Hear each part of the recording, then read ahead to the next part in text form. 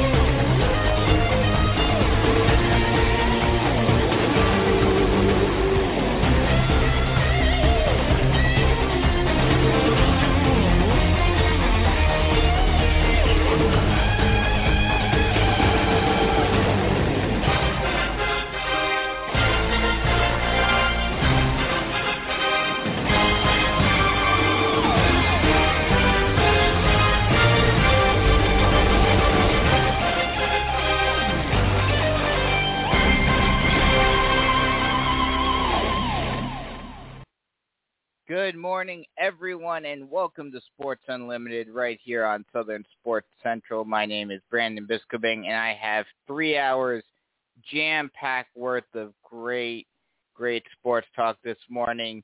Got a great list of guests this morning. We'll start it off both athletes and obviously the normal beat writers and TV guys that join me. As usual, we're going to start it off this morning with LaNorris Sellars, South Florence's quarterback, who got a big offer, a pretty surprising offer at that. We'll talk to him at 7:30, get his thoughts on his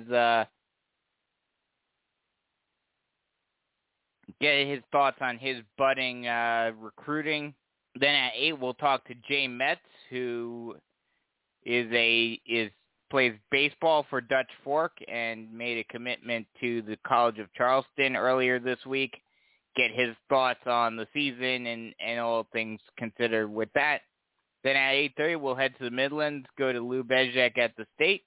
And then at 9, as usual, go to Brandon Dunn from WPDE, talk about all things right here on the Grand Strand. But before we get to LaNorris Sellars at 7:30, I have a couple of things to talk about for the first half hour. And the big thing this week, honestly, coming just over the last couple of days, big news coming out of college, and we're going to talk to LaNorris Sellars about this, his thoughts on everything, talk to Lou about this, talk to Brandon Dunn about this. But the NCAA coming out with 2 big rulings this week. The first one, not quite as big in the long term, but pretty big in the short term. The recruiting dead period, which has been active for over a year now since the pandemic really started to kick off, will officially end on June 1st. So that's over a year worth of dead period finally coming to a close.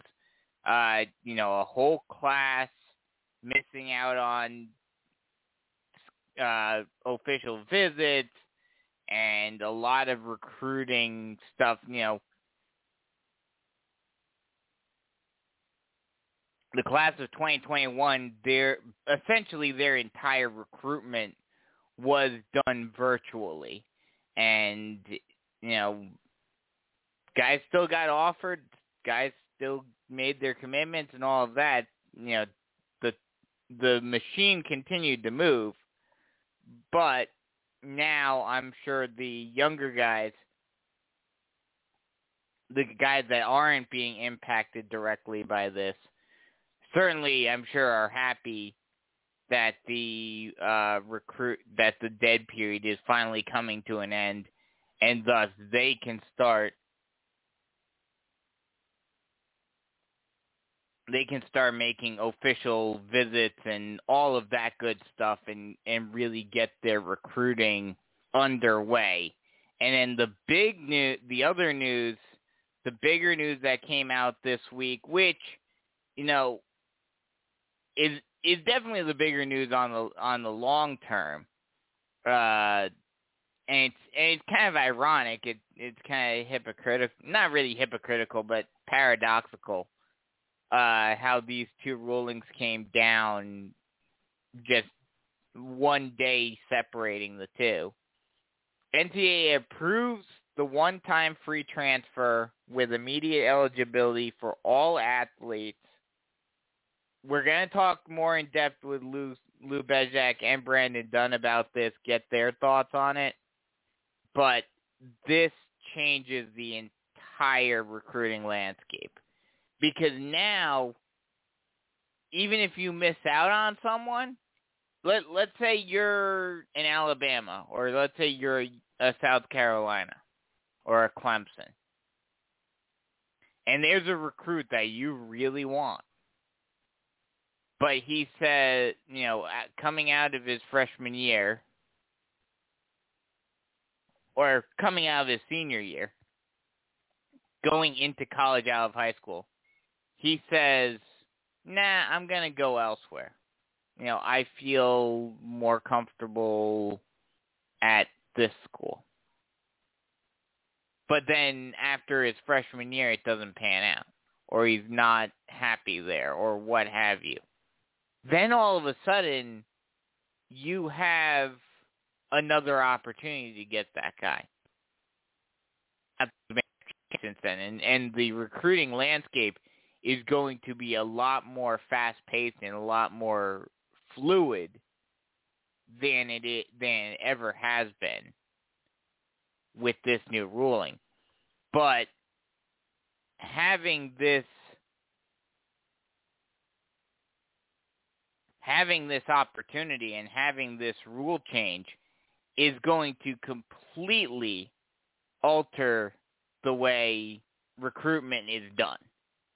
Because now, instead of focusing primarily on high school guys, you may get some JUCO guys here and there, but your primary focus is on high school.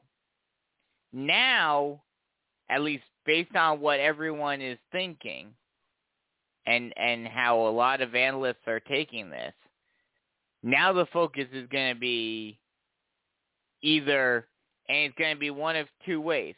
There's going to be there's basically going to be a cycle or a conduit, let's say.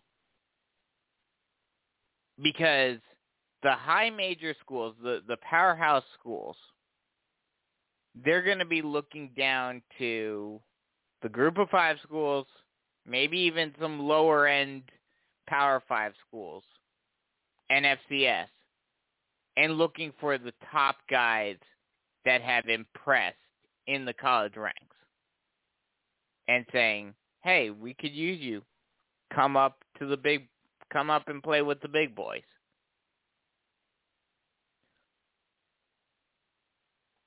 And while officially on the record, teams are not going to be able to officially recruit any players who do not officially declare for the transfer portal,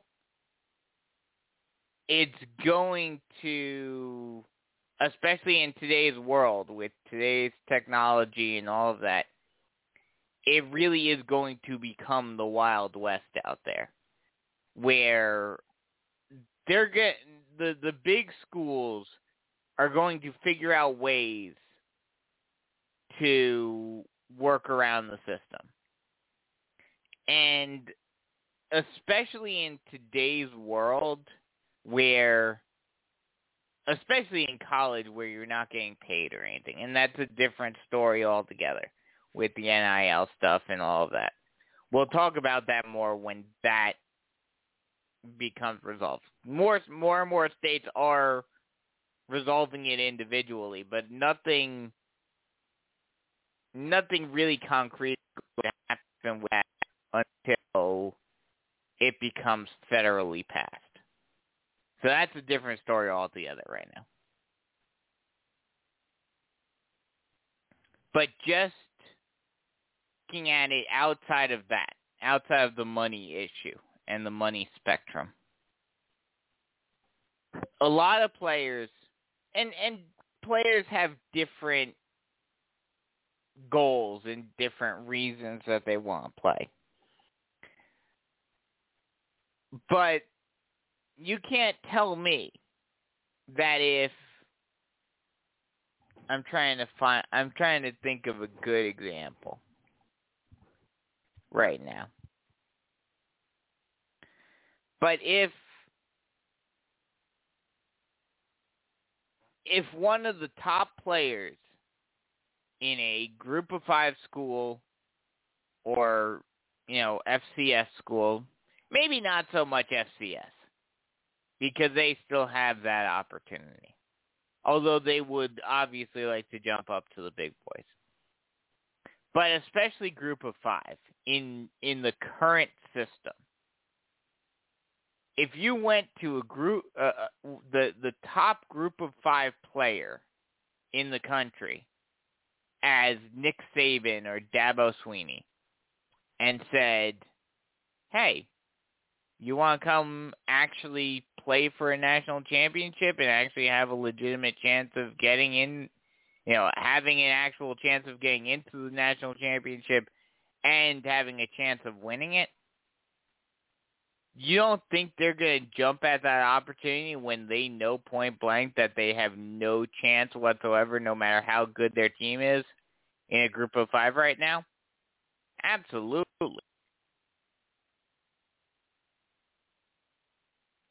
I mean, the disparity was bad enough as is because of the rules with the college football playoffs, or the college football invitational, as I like to call it, because group of 5 teams will always be left out.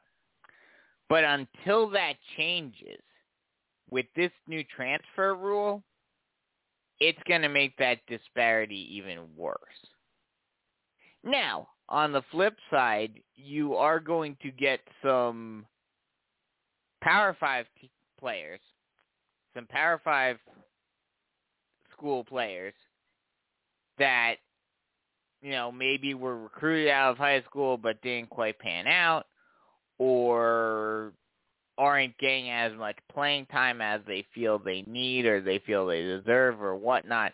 It's going to be a different reason for transferring down as compared to transferring up. Transferring up from group of 5 or FCS to Power 5 is going to be, you may be able to the same amount of playing time as you do at your smaller program, but you're going to get that opportunity of winning a national championship.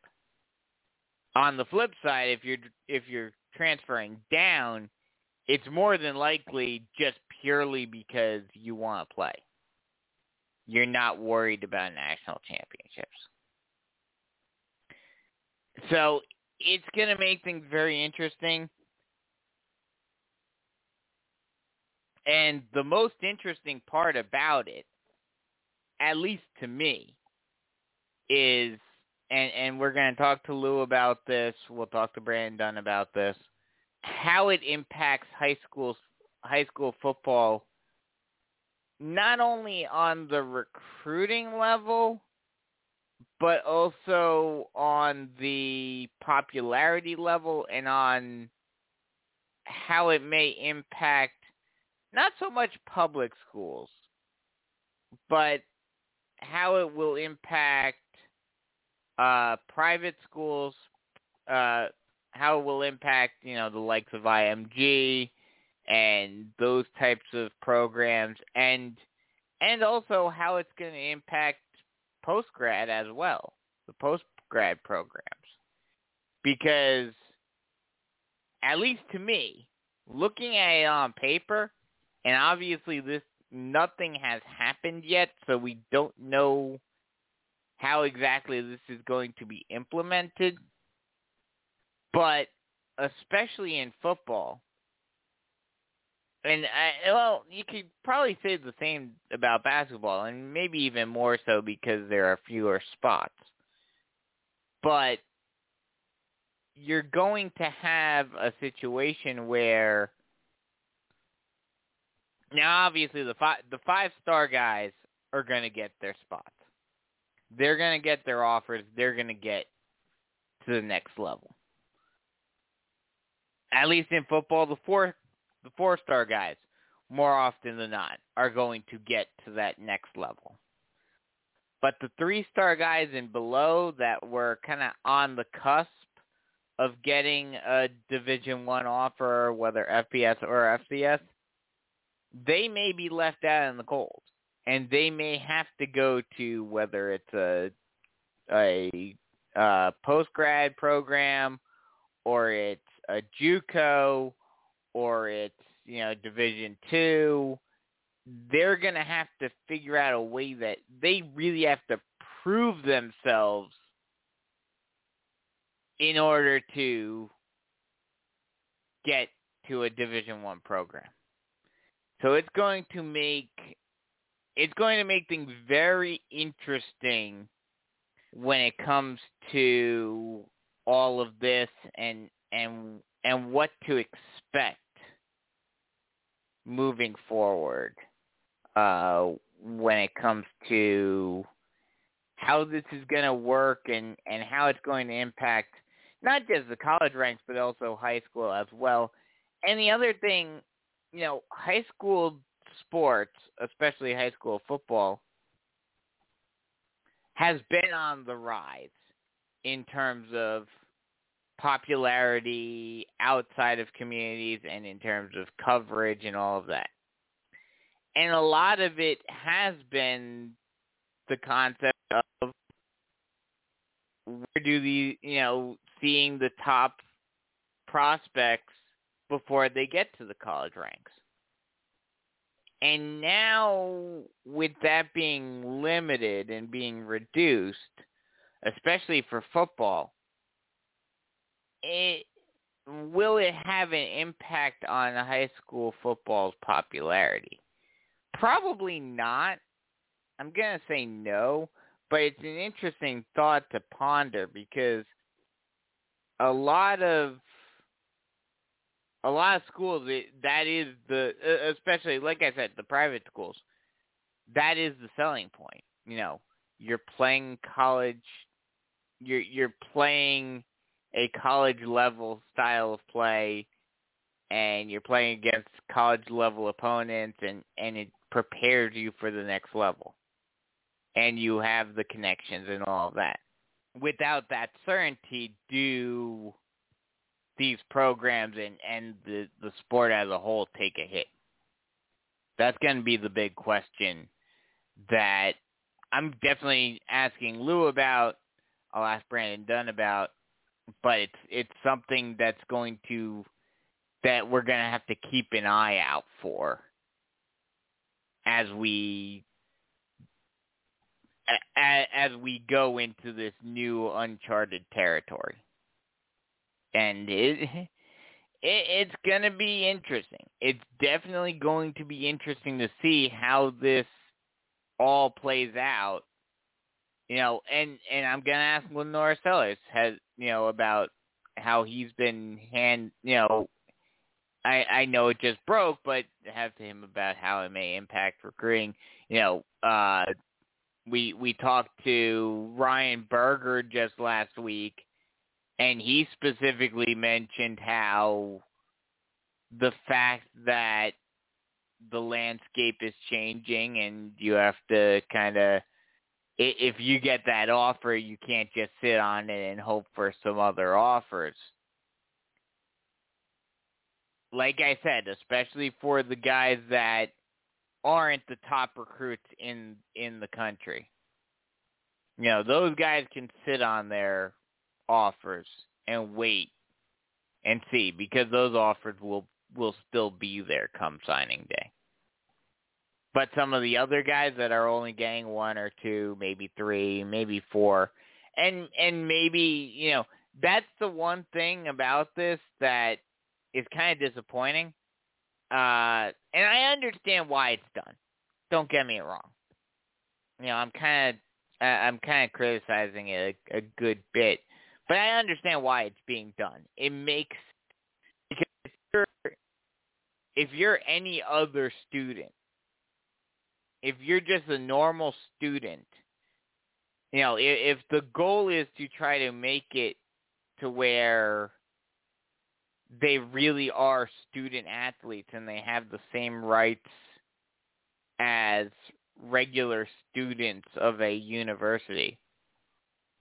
A regular student, if he goes to one university and says, and after his freshman year says, this place isn't for me, and tries to look to go elsewhere, he doesn't have to wait a year before enrolling into the next school.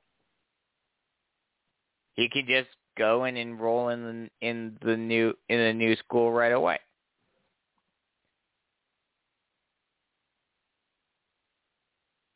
So it makes sense to have that, is to have be the same way. So it makes sense. The ruling is correct. It's going to be very interesting to see how this impacts, how the dominoes fall as a result of this decision.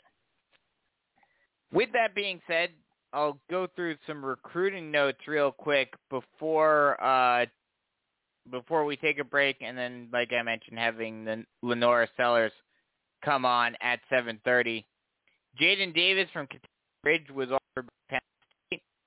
Rand Caldwell from Malden was offered by North Carolina. Ashton Whitner from Greenville had a big week, offered by Yale, Army, and West Virginia. We'll have to try to get him on at some point fairly soon. Quan Peterson from South Point was offered by Georgia Southern. Nick Emanwari from Irmo was offered by Georgia Southern. Fletcher Cothran from T.L. Hanna was offered by Clemson. Kazarius Adams from Great Collegiate was offered by Army. Xavier McLeod from Camden was offered by Auburn. Mason Johnstone from Christ Church was offered by BYU. Chase Tillman from North Augusta was offered by Coastal. Antonio Williams from Dutch Fork was offered by Miami. Nemo Squire from Dillon was offered by Campbell. And LaNorris Sellars, like I mentioned, we'll talk to him in just a little bit about this offer. LaNorris Sellars from South Florence was offered by Washington State. On the basketball court, Noah Clowney from Dorman was offered by App State, Providence, Georgia Tech, and Clemson. So he had a big week this week. Lots of offers for him, and he's definitely going somewhere big next season. Also on the basketball court, Corbin Pack from Carolina Forest was offered by UMKC. Also from Carolina Forest, but moving back over to the gridiron, Josh Harris committed and then signed a few days ago to Wofford. So another Panther heading up to Wofford and joining the Terriers. On the baseball diamond, like I mentioned, Jay Metts, we'll talk to him in a little bit. He committed from Dutch Fork, committed to College of Charleston. And a local guy, Cade Bird from Socastee, committed to Clemson last night. So congrats to him. Late signing day, guys. Like I mentioned, Josh Harris signed with Wofford. Caleb Godfrey put pen to paper and officially signed with Coastal. And Jalen Brazale from Dormond signed with USC Upstate for basketball. A few other quick high school updates real quick. Spring break tournaments rounded off, finished up play last week. Like I mentioned last week, the big game that we were looking out for was the finals of the Mingo Bay Classic, North Monroe and Socastee, and boy, was that a thriller. Socastee looked like they had that one in the bag for the majority of the game, but North Monroe Beach just kept on scratching and clawing and fighting their way back, and then finally winning it on a high chopper, a bases-loaded high chopper that was bobbled by the shortstop, allowing the game-winning run to score in the bottom half of the seventh inning in walk-off fashion. And that was a great momentum boost for the Chiefs. They then proceeded to dominate Wilson on Tuesday. They face off against Wilson again tonight at home. I'll have all the coverage on that one on SHN Sports this evening. But Socastee bounced back very quickly. They proceeded to clinch Region 6 5A title with 2 straight wins over Carolina Forest. We'll talk to Brandon Dunn about that, what he thinks about their chances moving into the playoffs and all of that. Still over half a month away from the playoffs starting, but it's going to impact some things. And then one final spring baseball tournament note: Blythewood won the South Carolina Diamond Invitational. So congrats to them, and they've been playing very well as well. So a lot of intrigue in 5A for a bunch of different teams. So I'll take a quick break and come right back, and when we come back, we'll have LaNorris Sellars from South Florence coming on right here on Sports Unlimited on Southern Sports Central. Stay tuned right here.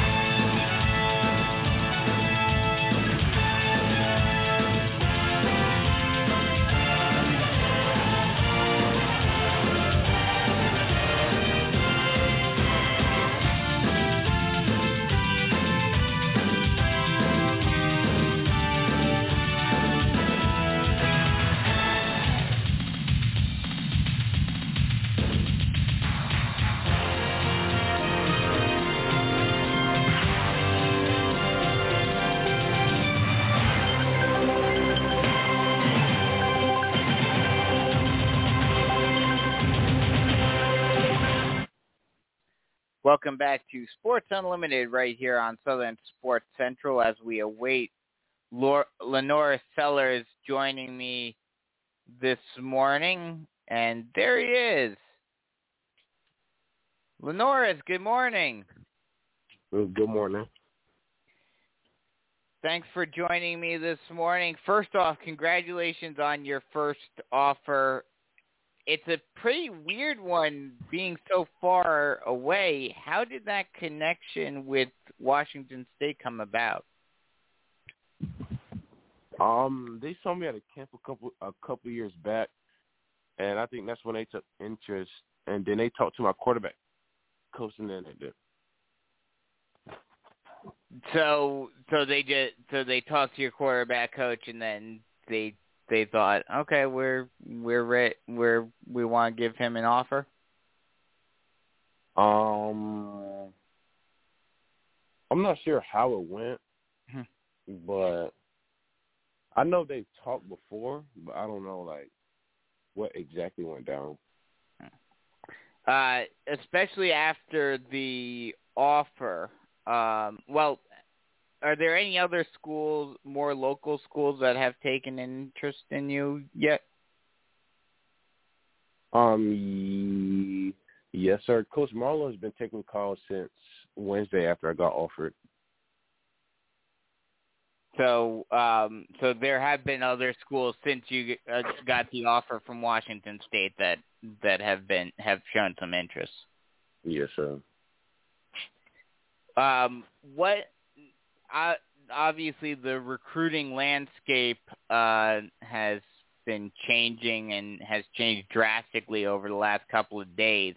What have coaches, both your high school coaches and also prospective college coaches, what have they been telling you about the new transfer rule and how it's going to affect recruiting, and what kind of guidance have you been getting about this new landscape that we're heading towards? They just been saying that they don't know what's exactly going to happen because everything hasn't been finalized yet. So they're just saying to plan on going to some camps over the summer. That's really it, just to plan on going to some camps over the summer since they don't know what's going to happen. Have you signed up for any camps yet? I haven't signed up for any camps yet, but I think I have a lineup of what camps I'm going to go to. That your first offer being from Washington State, like I mentioned, that's a bit of a trek from South Carolina. Is moving that far away something that would potentially interest you, or are you looking for seeing some offers coming closer to home?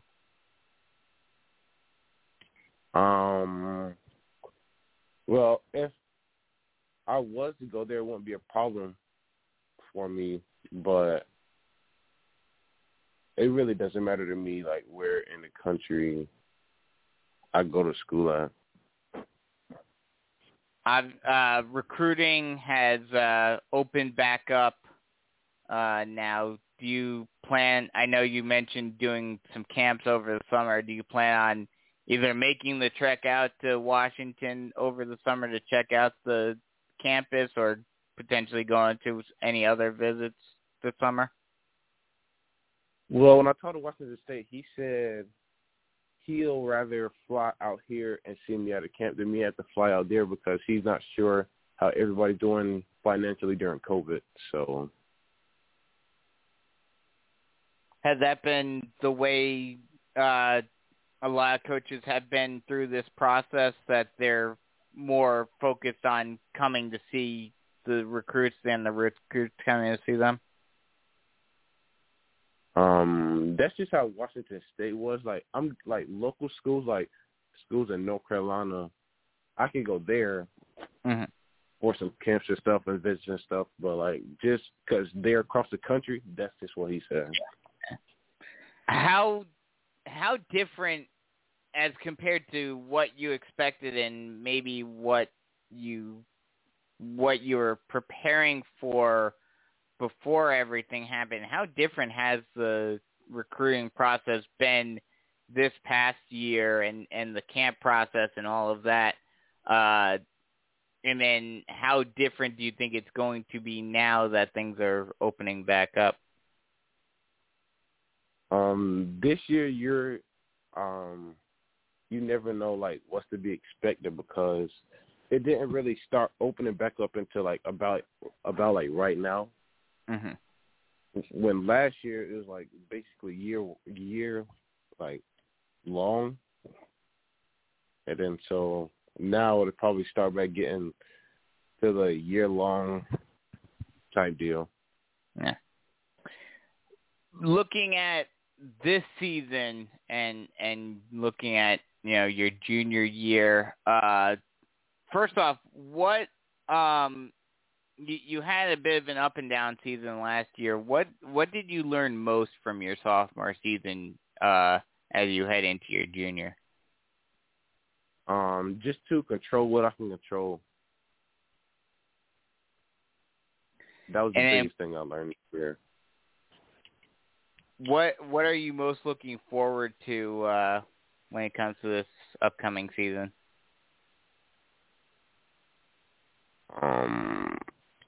Growing as a player and bringing my team along with me.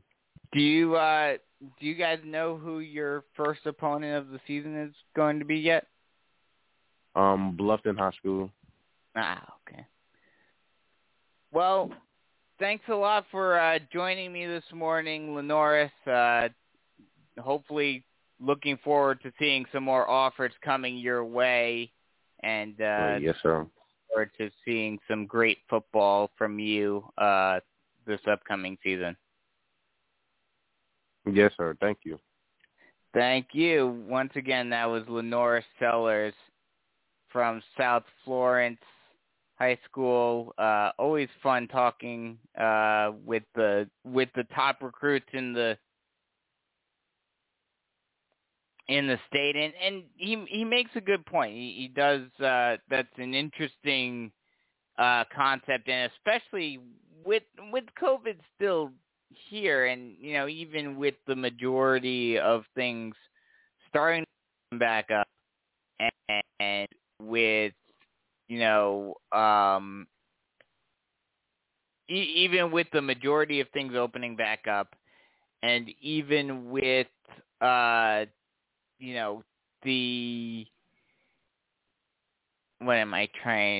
the word I'm looking for? Even with the majority of things opening back up and the majority of people getting the vaccine and all of that, I think a lot of coaches, especially for something like that, the cross-country trek, and he mentioned the economic issues as well, which makes sense. It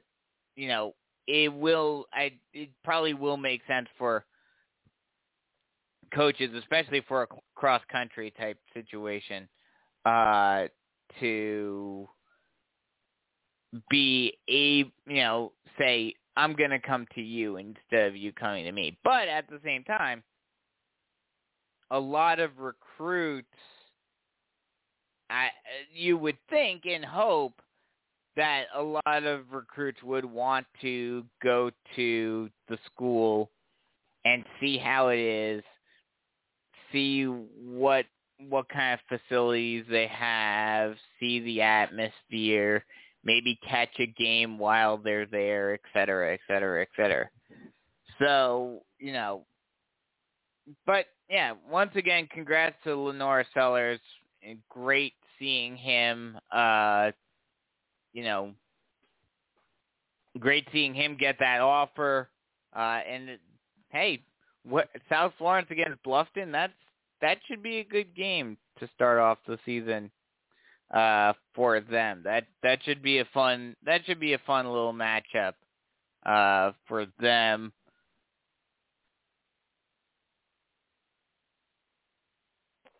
But yeah,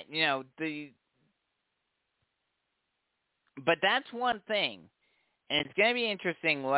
Now that the dead period is over, but the pandemic did create this new reality that, and and we've seen it on both sides, honestly. Where in the past, and obviously regionalism still makes sense, still works, and a lot of players would rather stay closer to home than going across country, and et cetera, et cetera, et cetera.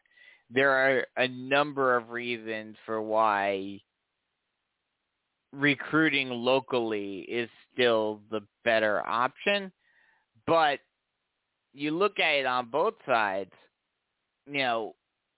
the Alabamas and the Clemsons of the world are looking at California recruits and West Coast recruits and bringing them east. And now the West Coast teams are starting to get wise and are saying, okay, turnabout's fair play, and we're going to start looking east. You had Adam Randall get an offer from Oregon. Now you have LaNorris Sellars getting this offer from Washington State. You have a few other guys that have gotten offers from Pac-12 or Mountain West teams. So the recruiting landscape has changed dramatically. And the pandemic and the fact that everything is on film now has certainly changed that. Now you don't need to go and watch a player in person. Yeah, you may want to see them in person in like a practice type situation and get to know them a little more in depth, but it's not as necessary as might have been in the past. So it's going to be interesting to see how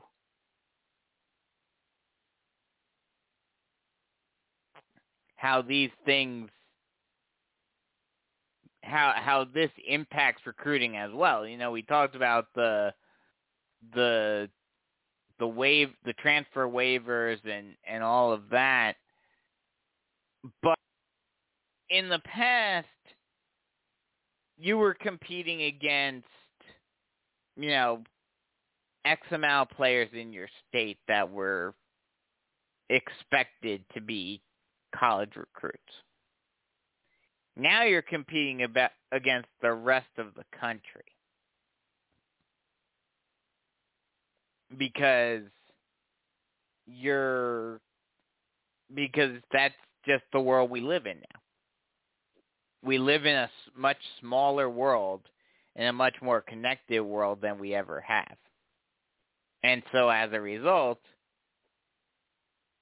you're having this situation where recruits are being recruited by everyone. So it's going to be interesting to see. He mentioned that he's getting more looks now after the Washington State offer, which that seems to happen. A recruit, if you're a recruit, it seems like as soon as you get that first offer, then the floodgates start opening. Because then other schools are thinking, oh, he got recruited by that school. I need to look into this guy. Because until someone, gives you that offer, other schools may not be looking at you. They may not have you on their radar. But once that first offer comes in and they realize, oh, okay, he's legit, then the offers start coming in. And so I would not be surprised at all if we saw LaNorris Sellars get a couple more offers as we progress. And here's the thing too. He's only going into his junior year. So that's going to make a big impact on things as well.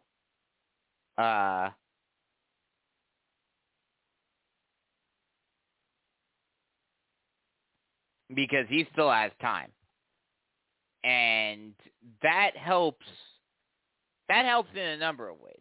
For one, you can have a full season knowing that eyes are on you. And thus, as a result, you're able to focus on playing strongly and having that resume-building season to get the other schools looking at you. And then on top of that, you have that added time. Now, the added time may hurt you as well because schools may look in other directions. But you have that opportunity to get more offers and have time to figure out, okay, where do I really want to go? So, good luck to him. Looking forward to seeing more of him this season and the next as well, and see where he ends up landing. We'll go through a few more high school notes before we take a break, and then we'll have Jay Metts joining me at 8 from Dutch Fork. Talk to him about the baseball season and all of that. Gil Payne from Easley won his 600th career game, and Andy Hallett from AC Flora won his 500th career game. So a lot of milestones occurring this season, and especially after, you got to think about it too. A lot of these milestones would have occurred last year if it wasn't for the pandemic and the shutdown. So these coaches have been sitting on these milestones saying, I'm only a few games away for a whole year. So it's a big accomplishment for both of those guys. The South Florence head coach got his 300th last week. So congratulations to all of those guys on the milestone victories. Caleb Gaither from Lower Richland was hired by Northwestern as the new head basketball coach. Congratulations to him. That should be a big boost for Lower Richland. And Ashley Brown was introduced earlier this week as the new grade collegiate girls basketball coach. She played for South Carolina, so congratulations to her. That should help that program out, which is always good in boys basketball. The girls trying to get up to that level as well.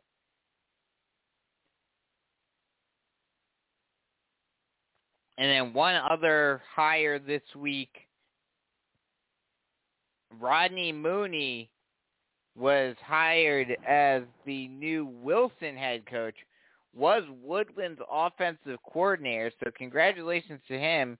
Wilson is able to replace Derek Coward pretty quickly, and we'll have to wait and see how he stacks up at Wilson. Wilson still, like I mentioned, like we talked about with Derek Howard a few weeks ago,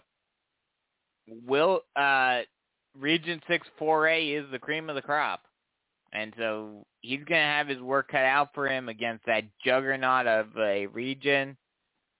Wilson looked to be, they were thought to be a very good program last year, but didn't quite live up to expectations. So they're going to want to come out strong again this year and try to prove themselves this season with a new head coach. So once again, congratulations to Rodney Mooney. One matchup for next season for football have been announced this week. Airport against Swansea. Edesso versus Vandenberg Earhart, Barnwell versus Wilson Elko, North Central versus Lee Central, Spring Valley versus White Knoll. That should be an interesting game. Burns versus Greer should be a good one.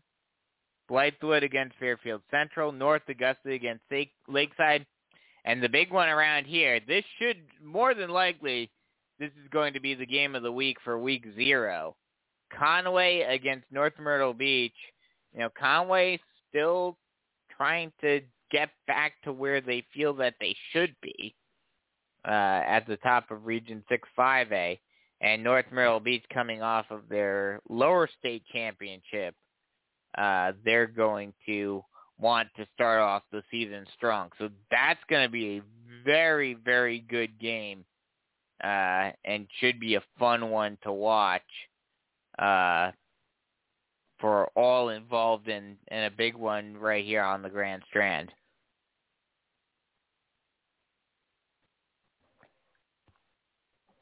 So we'll take a quick break. In a few minutes, we'll have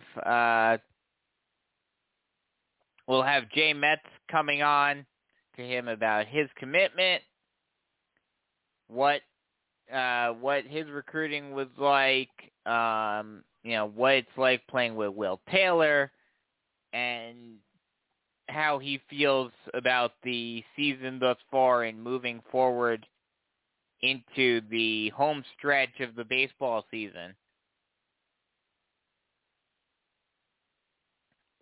So we'll have a bunch of things to talk to him about in just a little bit. So be sure to stay tuned right here to Sports Unlimited on Southern Sports Central as we head towards the top of the hour. And as always, if you guys want to get your thoughts in on anything, if you want to call in, get your thoughts on anything, whether it's nationally, locally, what have you, talk about the recruiting landscape, talk about other things, be sure to call in. 323-784-9681 is that number to call. That number again, 323-784-9681. Like I mentioned, we'll have Jay Metts coming on in just a little bit.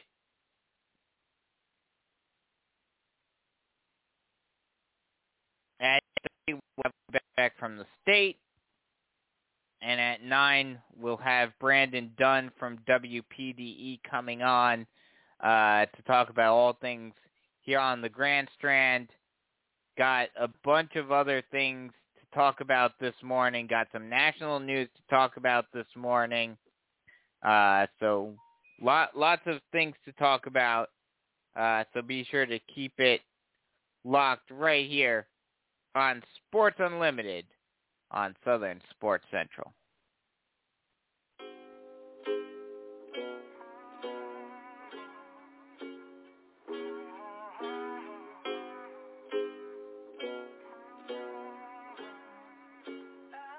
Yeah, I'm gonna take my horse to the old town road. I'm gonna ride till I can't no more. I'm gonna take my horse to the old town road. I'm gonna ride till I can't no more. I got the horses in the bag, horse stock is attached. Head is matted black, got the bushes black to match. Riding on a horse, ha, you can whip your Porsche. I've been in the valley, you ain't been up off that porch. Now, can't nobody tell me nothing. You can't tell me nothing. Can't nobody tell me nothing. You can't tell me nothing. Riding on a tractor, lean all in my bladder. Cheated on my baby, you can go and ask her. My life is a movie, but riding cowboy hat from Gucci, Wrangler on my booty. Can't nobody tell me nothing. You can't tell me nothing. Can't nobody tell me nothing. You can't tell me nothing. Yeah, I'm gonna take my horse to the old town road. I'm gonna ride till I can't no more. I'm gonna take my horse to the old town road. I'm gonna ride till I can't no more.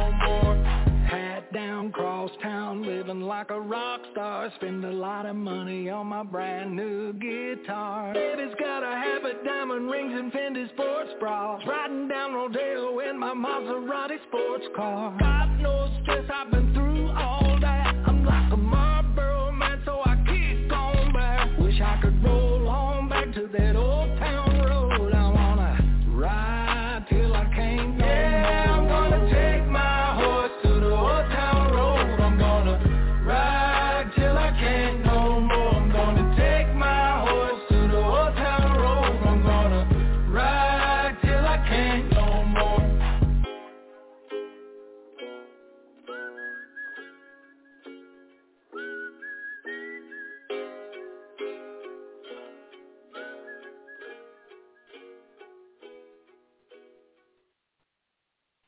Welcome back to Sports Unlimited right here on South Central as we head towards the top of the hour, and Jay Metts joining us from Dutch Fork. Dutch Fork, primarily known as they are primarily known as the football power in 5A, but they've been very good in basketball and baseball. They're just, when most people think of 5A powerhouses, most people think of Dorman. Most people think of Dorman as being the most consistently good in every sport program in 5A, having all the facilities, having the coverage that they get, all of. But Dutch Fork is right up there, and I would dare say in recent years have been even better than Dorman overall. Dorman's had the edge in basketball for the most part, but Dutch Fork has been very good as well on the basketball court, on the baseball diamond, obviously on the football field. So, Dutch Fork, if not the top team in 5A overall, when you combine all of the teams, when you combine all of their programs, you would have to say they're at least number 2. So as we await Jay Metts joining us, run down through some of the other topics we'll talk about later on this morning, potentially after the interview with Jay Metts, or later on this morning. Got some NBA news, talk about the Nets and what they've been up to. Got some NFL notes, got a few signings that happened earlier this week, and talk about how those signings could impact next season. As Jay Metts is joining us. Jay, good morning. How's it going? And first off, congratulations on your commitment. Describe the recruiting process and what made you choose the college of Charleston. Well, it's been pretty difficult with all the COVID rules that the NCAA has. So it's been a real struggle to just get seen pretty much. But I mean, I'm thankful for the opportunity. How did you work against that? Obviously, it's been hard for everyone this year in your class, getting noticed, getting their film out, having to work through this completely different landscape of recruiting with the dead period. How did you personally work through that, and what were your coaches trying to tell you to help you through this process? Yes, sir. I played summer ball this past summer with the Diamond Devils, and their coaches really helped just make phone calls to various schools just to try to get me a look. And same with the coaches at Dutch Fork. They've just been trying to make phone calls and tell me to send video. And so that's just kind of how we've tried to get around it. A lot of people talk about how on the baseball diamond, travel baseball, and then, you know, for basketball, you've got AAU and stuff like that. How big of an impact as compared to high school do you think your travel team was for this? And what do you think the ratio in terms of what's more important between the two is for getting recruited? I mean, summer ball has a big impact because you're playing national players. When you go to, like, just different national tournaments, you're playing a bigger field, a bigger pool of players. It's better competition, and just in a normal year, you'd have a better chance of getting seen by college coaches. And, I mean, it has a huge impact on getting recruited. You both pitch and play in the field. Do you know yet what position they're planning on putting you at Charleston? I'll leave that to the coaches. I'll play anywhere. Okay. Especially for your pitching when you're pitching, how much does having Will Taylor as the ace of that staff and the focal point help take off the pressure for you and have you focus on what you need to do on any given day? Oh, it's a huge impact. I mean, it's not just him; it's every guy on the field. You know, it's easy to pitch when you've got a great defense behind you. You know, just know they're going to make the play behind you. How much do you feed off of your defense, and how much does the team feed off of each other and help each other out on that level? You know, the dugout chemistry is just phenomenal on this team. I mean, we feed off each other and just make plays, and it just makes everything fun.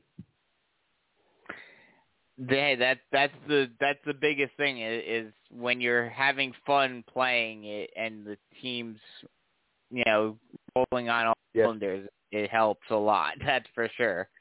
Yes, sir. And you've had a great season thus far. What does this team need to do to win a state championship?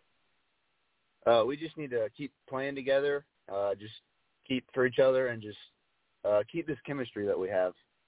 Just keep going. Take it one game at a time. You're in your senior season, anything both on the field and potentially off, anything you're most looking forward to when it comes to the rest of your senior year that you haven't done yet? Just want to keep winning games and hopefully win a state title. I mean, that's the ultimate goal. Well, hopefully you guys can get there. Certainly have some stiff competition in the lower state, and if you do get to the state championship up in the upper state. But good luck to you, and hopefully you do get to the state championship this season. Thank you for joining me this morning once again, Jay Metts from Dutch Fork. Joining me this morning. Always fun talking to the players around the state. And, you know, he mentioned it, you know, the chemistry, that you have between players, and this is actually an interesting debate, and I'm not sure if any sort of research has been done on it to determine what is, you know, if you could even figure it out scientifically. But out of the three big team sports, which one requires chemistry the most? You know, and what I would personally have to say football, because everyone plays their role at one time, so you need that chemistry between the entire team. by the same token, even in baseball where it's technically somewhat an individual sport in a way, if the team isn't on the same page, it can cause problems. So no matter what sport you play, you need that team chemistry, and you need that to help yourself out.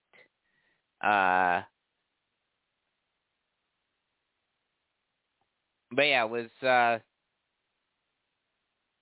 it was fun talking to him, and it's gonna be fun seeing him play at the next level. That is for sure, and it certainly helps a guy like him having that dynamic arm and that dynamic talent of Will Taylor on the other side of you. Because Will Taylor, he's being looked at by MLB teams as a potential draft pick. The draft for the MLB, I believe, in July this year. But that's something that's going to be interesting to see. With that, if they're going to be able to, if he ends up, I don't think, because I think his primary focus is football, but he is going to be a dual sport athlete at Clemson. I doubt, even if he got drafted in the first round, which I doubt, I'm pretty sure he's still going to go to Clemson no matter what. But he's going to be someone to look out for next year, obviously. Look out for Jay Metts as well, and Dutch Fork, like I mentioned, as a whole. That whole program is just teeming with talent in every sport. So, with a little over 20 minutes before we have Lou Bezjak from the state come on, have a bunch of things to talk to him about, we'll switch gears, talk a little bit of national news for the next 20 minutes or so. Talk some NBA real quick. And the big news this week, at least to me, is that, well, first off, the big news that came out just yesterday is that LaMarcus Aldridge has decided to call it quits, has decided to hang it up in the middle of the season. It's surprising to me, especially considering how a lot of people have been talking about the Nets. And this retirement, and yes, I understand he was hurting and all of that. The fact that he retired in the middle of the season when a lot of people have been saying this could be an NBA championship team. I think that just proves to me right that they're not. Because here's the thing, think about it. If you're, especially because, LaMarcus Aldridge has never won an NBA title. So I'm sure he'd like to have one. Legitimate chance for a championship. Even if you're not at 100%, and even if you're saying my body's breaking down, et cetera, if you're a professional athlete, you're going to be able to fight through it if you want to. And that's why I honestly feel like he saw the writing on the wall. He knew that this team was not ready yet. And he said, I'm not going to put my body through that without winning a title. That's just my thought. I could be completely wrong.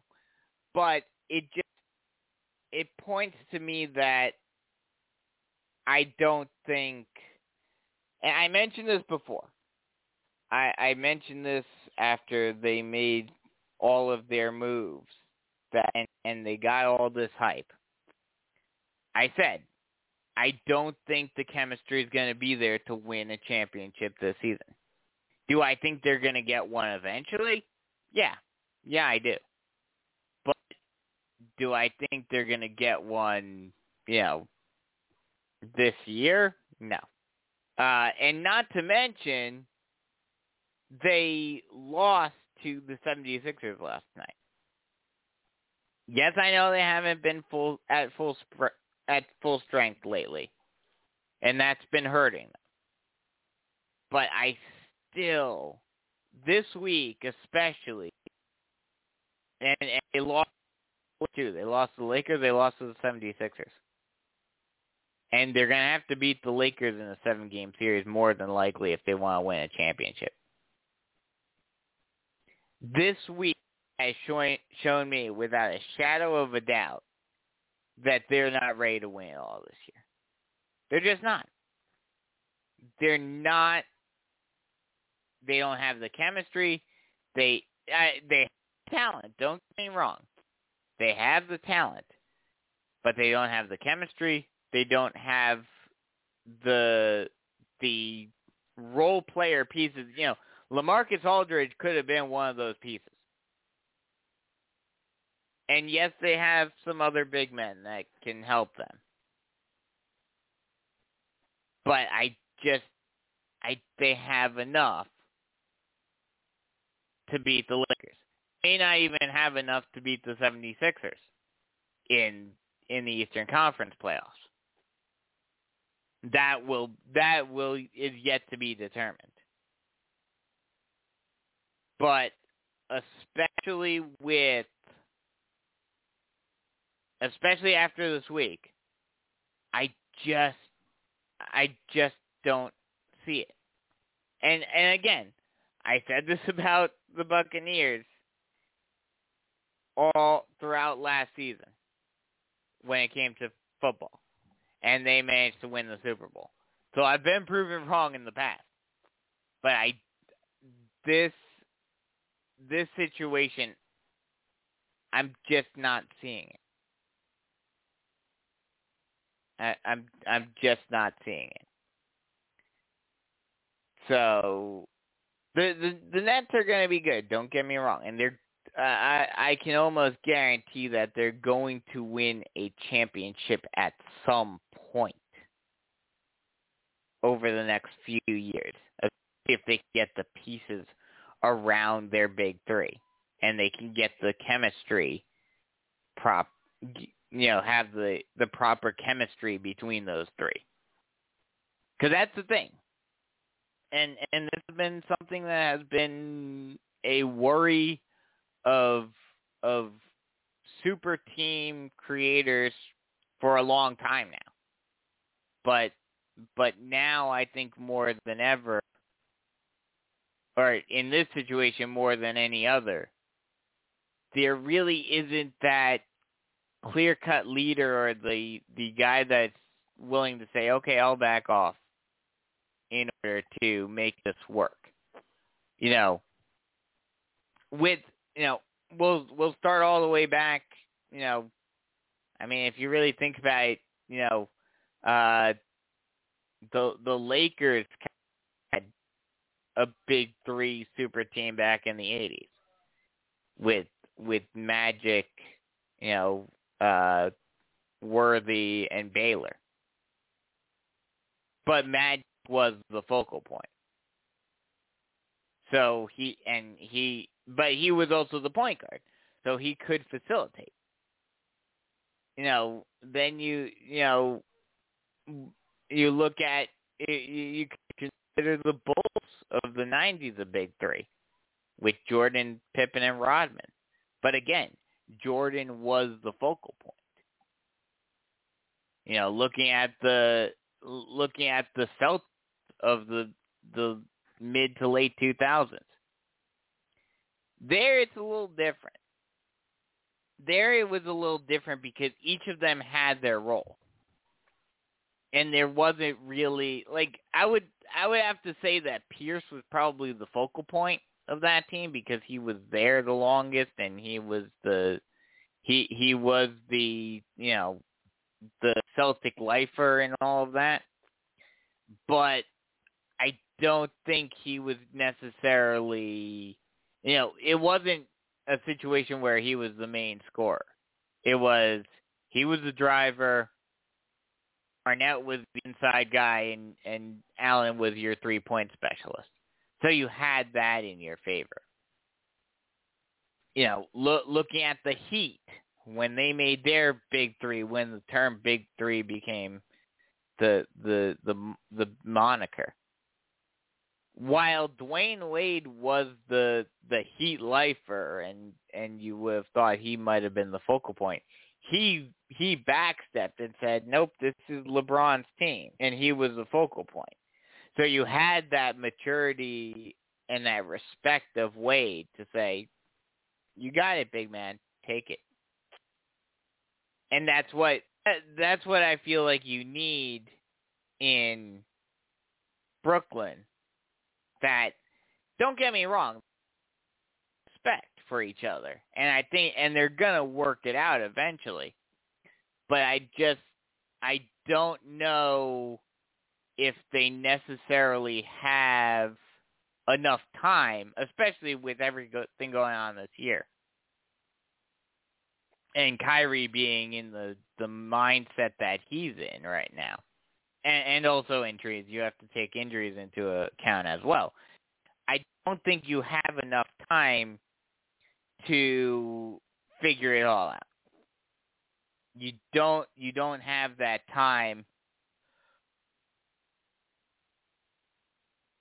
You don't have that time to be able to figure out, okay, who gets the ball in this situation, And Durant needs the ball in his hand. Kyrie kind of needs the ball in his hands. Harden, he can facilitate a little more.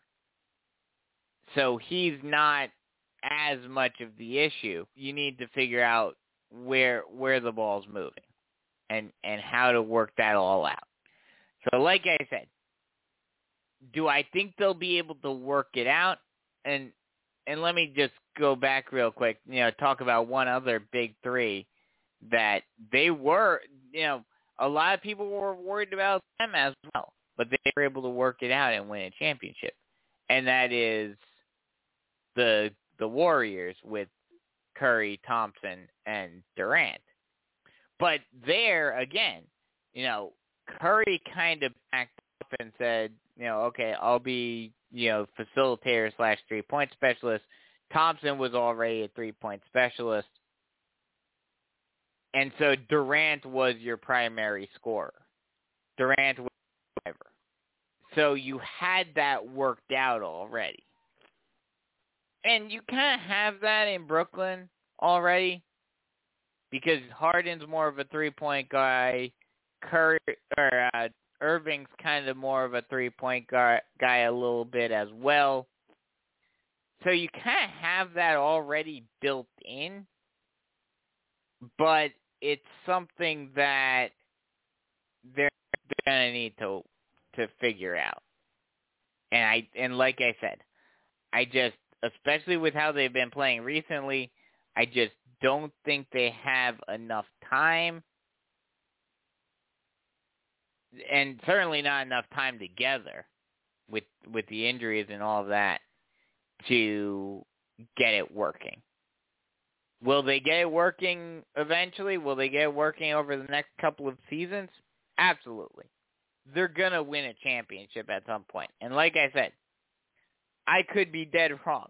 I could absolutely be completely off the mark like I was with Brady and the Buccaneers. And they go on a tear at full strength in the playoffs and dominate everyone. It could happen. But do I think it's going to happen? No. Not by a long shot. So that's my quick little NBA rant for the morning. We'll have some NFL news a little bit later. Talk about some signings for a couple of teams and how it's going to impact both of those teams.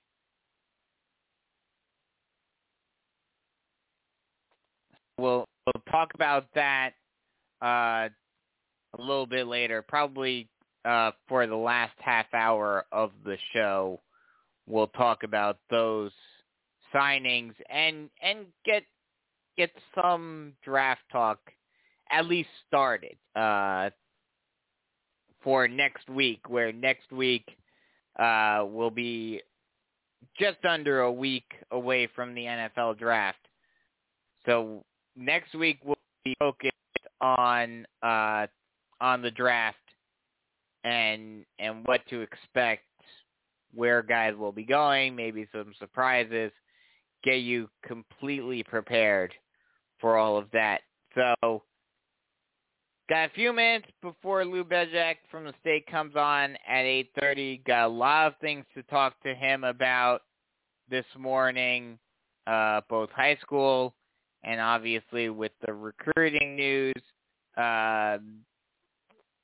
We'll talk to him about that and where he sees things going from here. So I will take a quick break, and we will come right back with more Sports Unlimited. And don't forget, we got Brandon Dunn coming on at 9 o'clock as well. And as always, if you want to get your voice heard, if you want to call in after Lou or call in after Brandon Dunn before the show ends, be sure to do so. 323-784-9681 is that number to call. That number again, 323-784-9681. We'll take a quick break and come right back with Lou Bezjak from the state right here on Sports Unlimited on Southern Sports Central.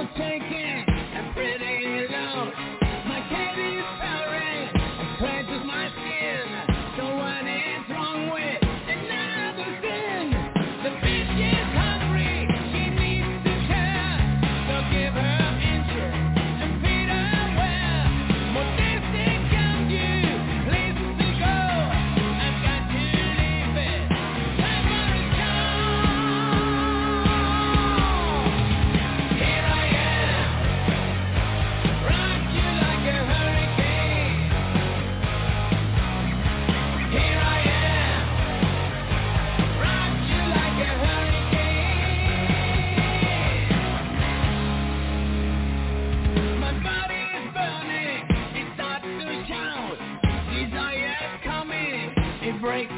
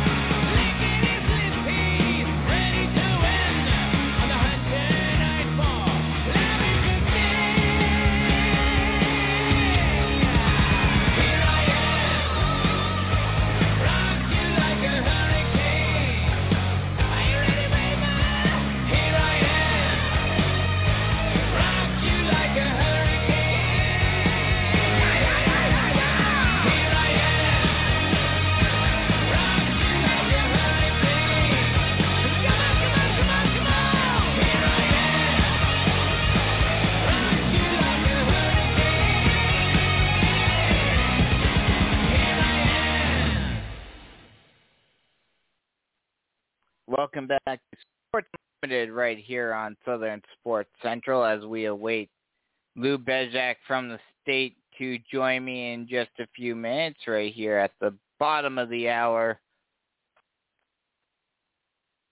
Approaching 8:30, and I have a bunch of things to talk to him about, spring break tournaments, and then obviously talk about what's been going on with the NCAA and their the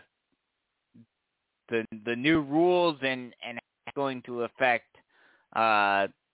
both college, how it's going to affect South Carolina and Clemson,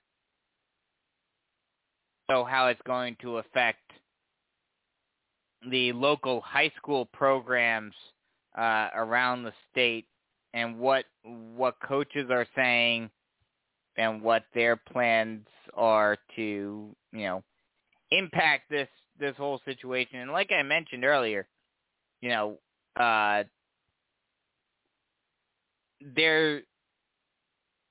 certainly issues and things that are going to have to be worked out with this new system.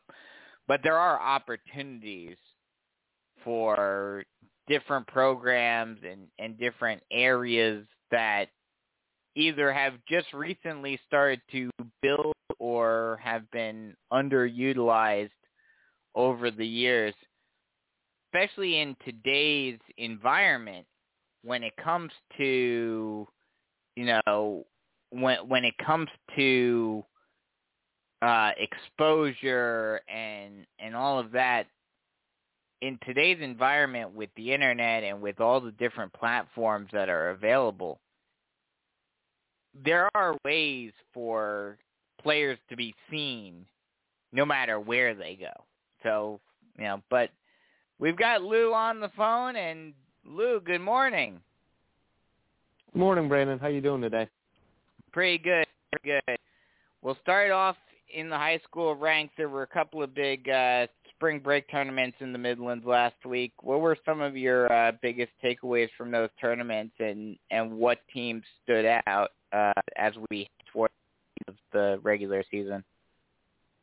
Well, the two of the big spring break, there was two big ones were the SC Diamond Invitational, which was hosted by Blythewood, but it was hosted by Blythewood, but it had to be played at Lexington and Brooklyn Casey because Richland 2 didn't want Blythewood hosting multiple schools traveling in and that, so they hosted in two different sites, and Blythewood ended up winning the tournament. They beat Dorman in a pretty good game. They won in the bottom of the sixth.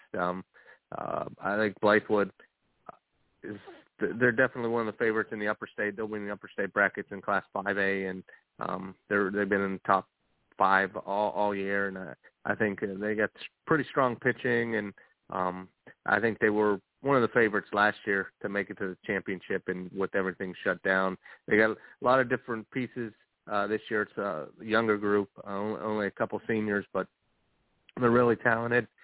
They got two really good pitchers in Kevin Steelman and Davis Wright, and a closer in Zach Cowan. If you can get the ball to him, he's been pretty lights out for the most part, and I think they're going to be a team to watch for sure in that tournament. Also, Lexington, which I think has a chance as well. They lost last night to Dutch Fork, but they should be one of the two playoff teams from Region 5A, with the other being Dutch Fork, they made it to they didn't make it to the championship of the Forest Acres Classic, which was another the big tournaments. They lost in the semifinals, or they lost their last game to Gray Collegiate, so they ended up finishing third. But they split with Lexington this week, and they lead them by 1.5 games going into the final 4 games of the regular season. They're pretty strong. They got a pro prospect in Will Taylor, who's pro scouts were at every game last week, and his game Monday night that I was at, I think there was about 7. There's a chance he can go in the top 3 rounds probably. He's also committed to play football and baseball at Clemson, so he'll have a decision to make in the next couple months. Team that won at River Bluff, they've won 2 of the biggest tournaments, the Forest Acres and then they won the preseason nature cam, but they're not going to make the playoffs, it looks like. I mean, they lost last night and really dug themselves a hole, and with only the top 3 making it, they're going to be a really good team that's not going to make the playoffs. So, and another team in that Forest Acres Classic, the host team, AC Flora, which preseason number 1 in 4A, and they're pretty good. I saw them last night. Coach Hallett got his 500th victory. They got 3 South Carolina commits on the roster and a couple other college guys. So they're going to be one to watch in 4A Upper State, which should be pretty competitive with likes of Greenville and Eastside as well. You mentioned Will have a decision to make. Has he made any sort of indication where you think he may go one way or another, depending upon where he gets drafted in the draft? No, that's one thing. He's kept it pretty quiet. I mean, I've talked to him a lot over the last few months, and I think that's intentional. I mean, they're not going to tip their hand one way or another. His parents have done a great job. Financially, it's not going to be. They're not in need, so the money, but the opportunity to play professional ball and this with the signing bonus and the chance. I mean, you're risking. Well, you're not risking it, but if you try to go play 2 sports, you could improve your stock in that. But the chance to play professional baseball and being a high pick like that doesn't come too often. So if I had my pick, I think him and the other guy, Bubba Chandler, who is another Clemson commit. He's from Georgia. He's quarterback, but he's also a high-ranked prospect. There's a chance that Clemson could lose both of them, which would really hurt their QB depth, which is after the injury to Pumachan is really thin right now. So that'll make Dabo have an interesting decision to see what they would do. Maybe if they go try and pick up a quarterback, if those 2 aren't on campus in June. Well, he gets help not for this year. Well, technically for this year, I think it does officially take effect now. So he would get some help with this if either one of them or both of them did go to pro baseball. NCAA, well, first lifting the recruiting dead period starting in June. Do coaches and players expect an influx of interest and things really starting to ramp back up once things open up in June? Yeah, the recruiting. I mean, you look at schools that are already posting info about their camps, their summer camps, and that it's going to be full go. I know we did a story with Coach Beamer a month or so ago on this topic, and they're ready to go full bore and get kids on campus, and they think that definitely will help them and other schools as well. There's something about just being on campus and getting to go through facilities and see everything firsthand. I mean, there's nothing against the virtual tours and everything, and if kids come and do things on their own, but something about having that structure, have the camps, and camps are a huge thing as well to kind of maybe see some kids that they might have, in the South Carolina's case, I mean, these new staff, to see them in person and see what these kids got. The other big news that came out of the NCAA this week, officially approving the one-time free transfer. How much are coaches and players expecting this to affect recruiting? It's already started. I mean, you can see it by the transfer portal in basketball with over 1,500 guys in the portal. It's definitely going to change at least early these next 2 years. I mean, I think you're going to see. I mean, high school kids might. I mean, they're going to go. These schools are going to go to JUCO and trying to get kids from other schools now, trying to re-recruit some of these guys. And I think you'll see maybe coaches do that route first, because you're going to get veteran guys and that already know college and been through routines like that. I think they're more opt to go get those kind of guys and kids straight out of high school that you got to teach and learn, especially basketball wise. I think you see that these schools picking up like kid from Furman, the Gurley guy goes to Alabama, and we saw with South Carolina they're getting 2 veteran guys from the Columbia area among their 4 transfers. You just get guys that have been through playing at a high level already, and they know what it takes. So that's things you don't have to spend time teaching and keep people know. So it's going to be interesting to see how it affects things. And I mean, you kind of feel bad for like the smaller schools at the non-Power 5 schools that are going to get guys coached from them. So it'll be it's just going to be interesting. I think you're going to see, especially in the first couple of years, and it might taper off a little bit after that, but I think these first couple of years you're going to see a lot of it. So, especially for these first couple of years, like you mentioned, for the kids that are in school right now, how much do you think this is going to impact things on the high school level, especially for football? Well, football, I mean, I think your 5 and 4 stars not going to recruit. I mean, not going to affect that much, but could affect the other guys, and kids might have to not get the higher interest that they wanted. And they might have to go to smaller schools to start out, just because, like I said, schools are going to try and get those veteran guys in first, especially if you're trying to build a program like Coach Beamer. You want guys that have played, I mean, on the high level, whether it's Power 5 or put in 2 or 3 years at an FCS school, that have that experience. So you're going to see that. I mean, like I said, your top recruits, I don't think it's going to change. It's those other guys that you might want, the offers that come in early. You might see kids committing early because you don't know when those offers can be taken away. Yeah, that kind of leads me to my next question. You know, you'd be in not waiting on more offers. Do you think there are going to be any other unintended consequences or anything that we may not be seeing right away that may result from this on both school and college level?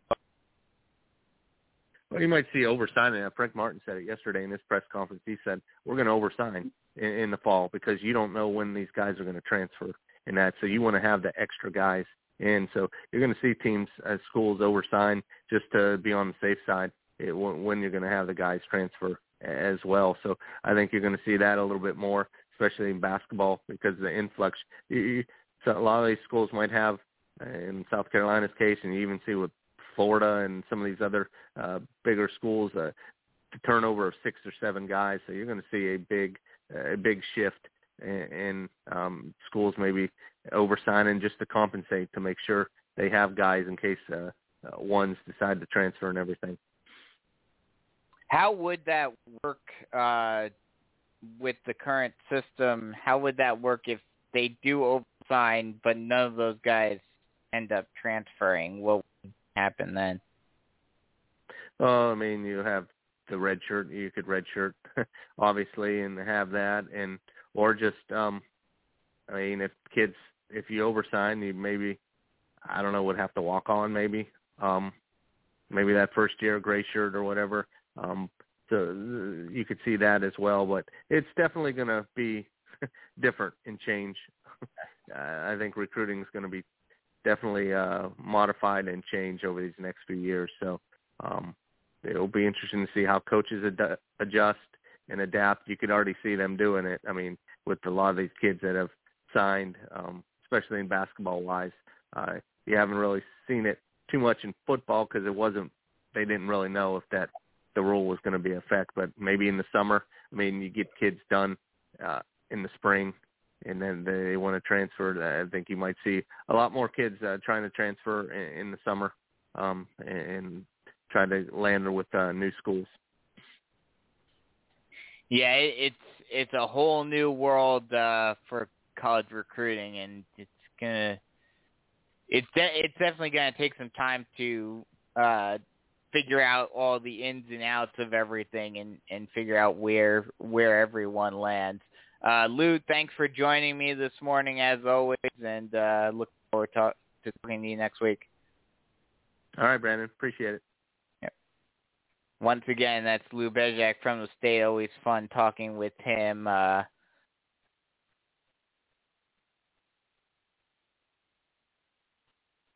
Always fun talking with him, and you know, like you mentioned, and that's going to be an interesting concept he brought up is of schools over-signing guys, taking away, saying, oh, if you don't transfer, the scholarship gets taken away, et cetera, et cetera. And that's kind of already happened, and is already happening. That's one kind of unintended consequence of this, and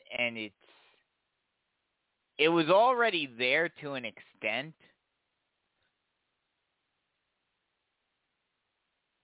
This is something that you saw happening already in the college ranks, but I feel like you're going to see it even more now because of these new recruiting rules of a coach basically pulling a player aside and saying, hey, you're not needed here anymore, or you're not going to get playing time here anymore, so I recommend transferring.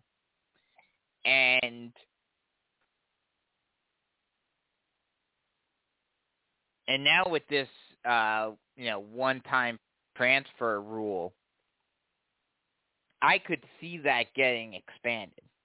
I could see coaches basically essentially looking for a brand. If they have a poor season, if they feel like they can get guys transfer portal that will suit their needs and suit their style of play and suit what they're looking for better than a player that they currently have on their team, they're probably going to take it.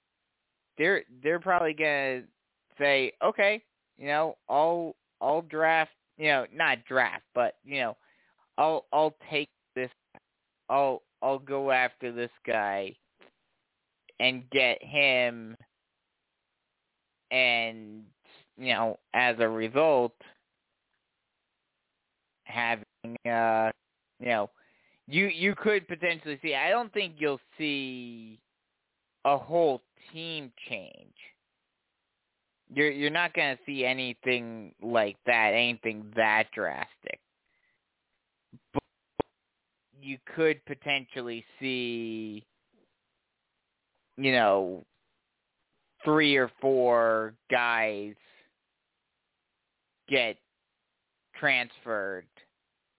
You could see 3 or 4 guys, being told to transfer in order to open up space for 3 or 4 new guys that they want. And obviously you're going to have guys still that are transferring because they want to transfer. So, like I mentioned, and it's kind of funny, if you've ever watched the 30 for 30 Pony Excess about the SMU scandal and the death penalty and all of that for SMU, which I highly recommend going to watch if you haven't watched already. But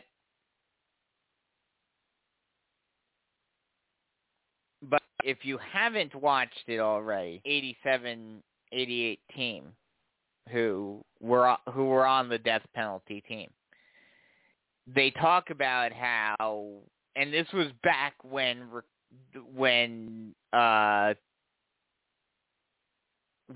it was a lot harder to transfer. You had, when the death penalty was handed down, and those players were allowed to have that free transfer because there was no football program to speak of. Look at how the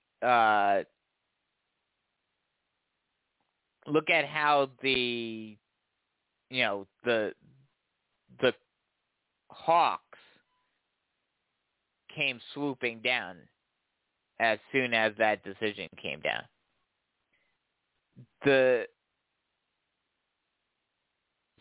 From all over the country were automatically there and ready to swoop up anyone they could. Basically what it's like. It's like the Wild West out there, and now it's everyone doing it.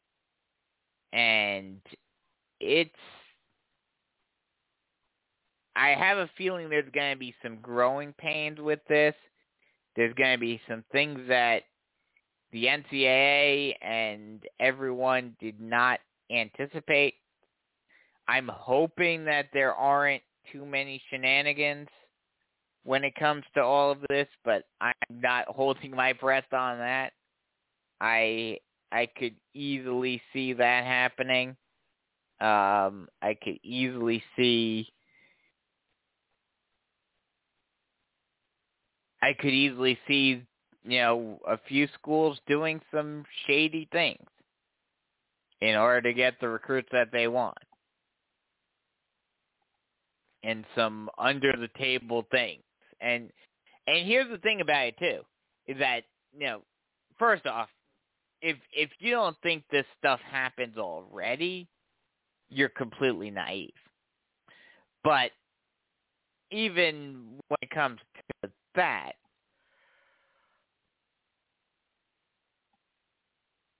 but especially because of that, actually, because these coaches have done this for years, decades, when it comes to regular recruiting, high school recruiting, they have alternate means of doing things. If they want a certain recruit to transfer, I'm sure they contact, the high school coach, who oftentimes players stay in contact with their high school coaches, even in college. They contact that high school coach and say, hey, convince that player to come here, and maybe we'll give you something in return. I mean, there have been, that's how Seton Hall got caught, is because I believe it was for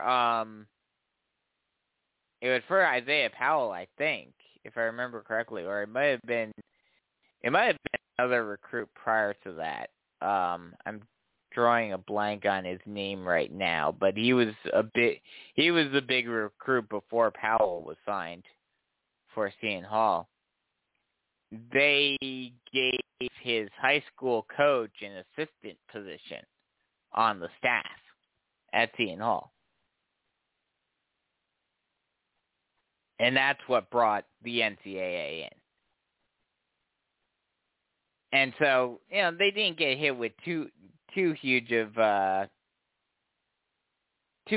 issues. But, that sort of thing is the types of things that coaches do. So now with this transfer rule, easily see it developing into more. I mean, even more of the Wild West out there. I'm hoping I'm wrong. Like I said, I'm hoping I'm wrong. But I'm also not exactly holding my breath when it comes to it either. So those are my thoughts after talking with Lou about it. We'll talk more about all of this stuff, as well as some other notes with Brandon Dunn in just a little bit. Talk some more high school baseball, and talk about a bunch of different things with Brandon Dunn from WPDE when we come back. So we'll take a quick break and come right back. Brandon Dunn from WPDE here on Sports Unlimited on Southern Sports Central. And as always, if you want to call in after Brandon Dunn gets off for the last half hour to 45 minutes of the show, after Brandon Dunn jumps off, be sure to call in. 323-784-9681 is that number to call. That number again, 323-784-9681. We'll take a quick break and come right back with Brandon Dunn from WPDE right here on Sports Unlimited on Southern Sports Central.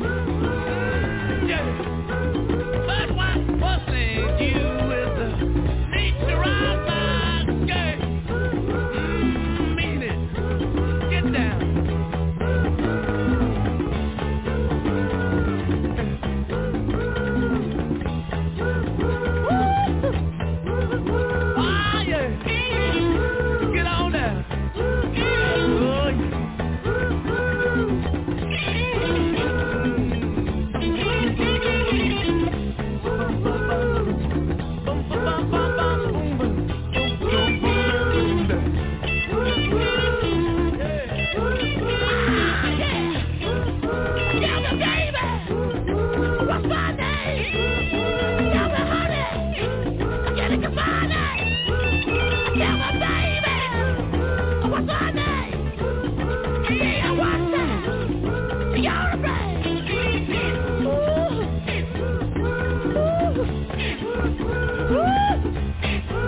all right.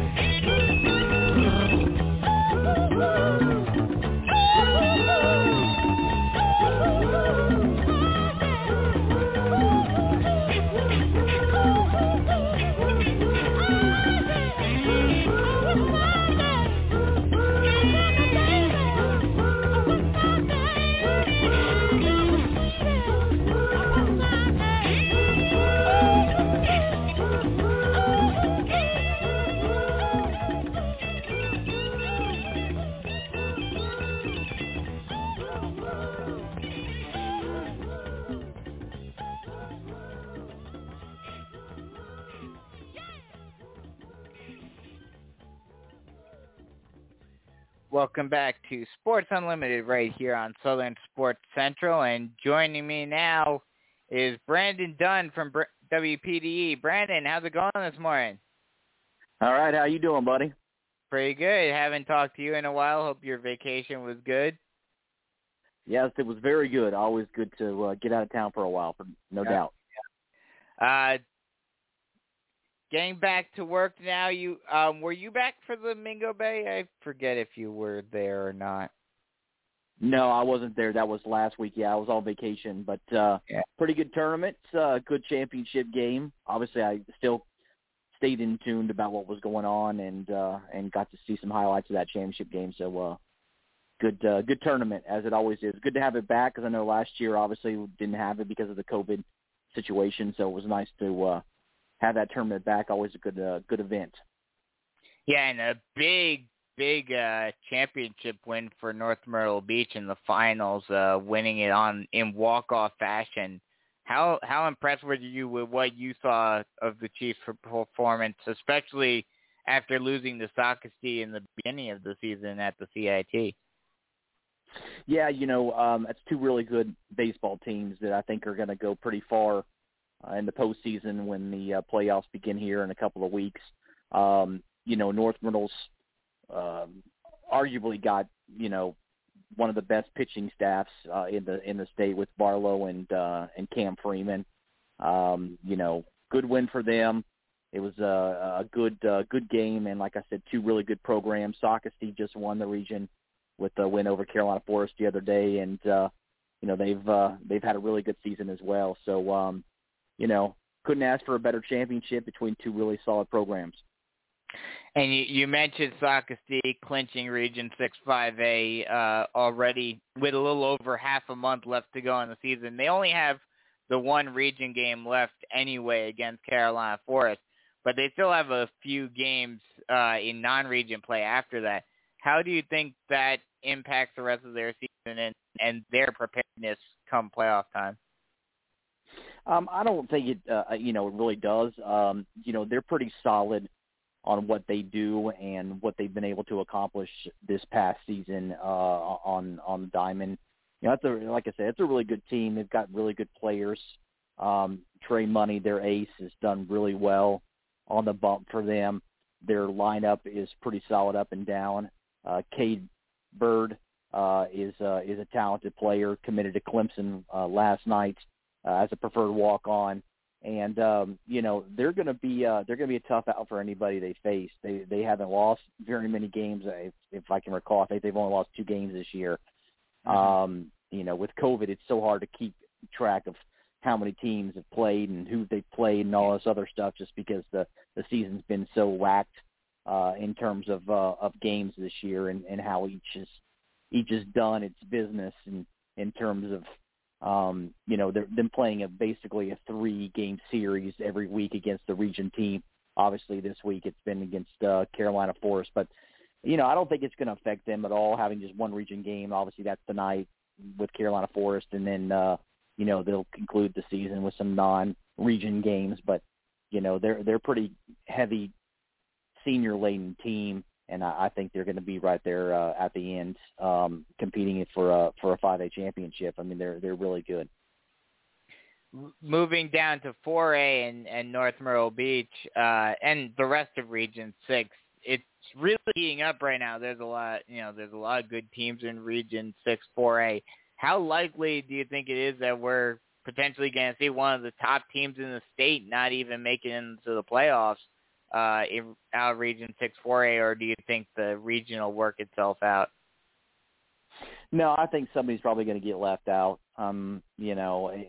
Unfortunately, due to the COVID situation and them, scaling back in terms of how many teams out of each region are going to go to the playoffs.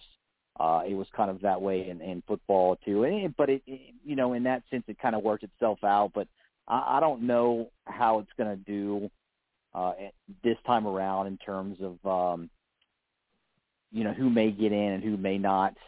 Who may actually get, if they do the at-large, which I'm assuming they're probably going to do. I don't know which region will get that. I haven't heard. But, I'm assuming somebody's probably going to get left out, because you've got Hartsville's in there, North Myrtle Beach is in there, Myrtle Beach is battling. West is a very good team.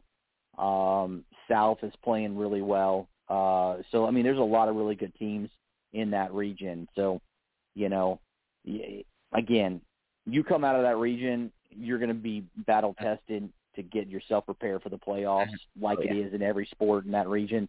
So, I wouldn't be surprised if somebody out of that region goes pretty far in the postseason.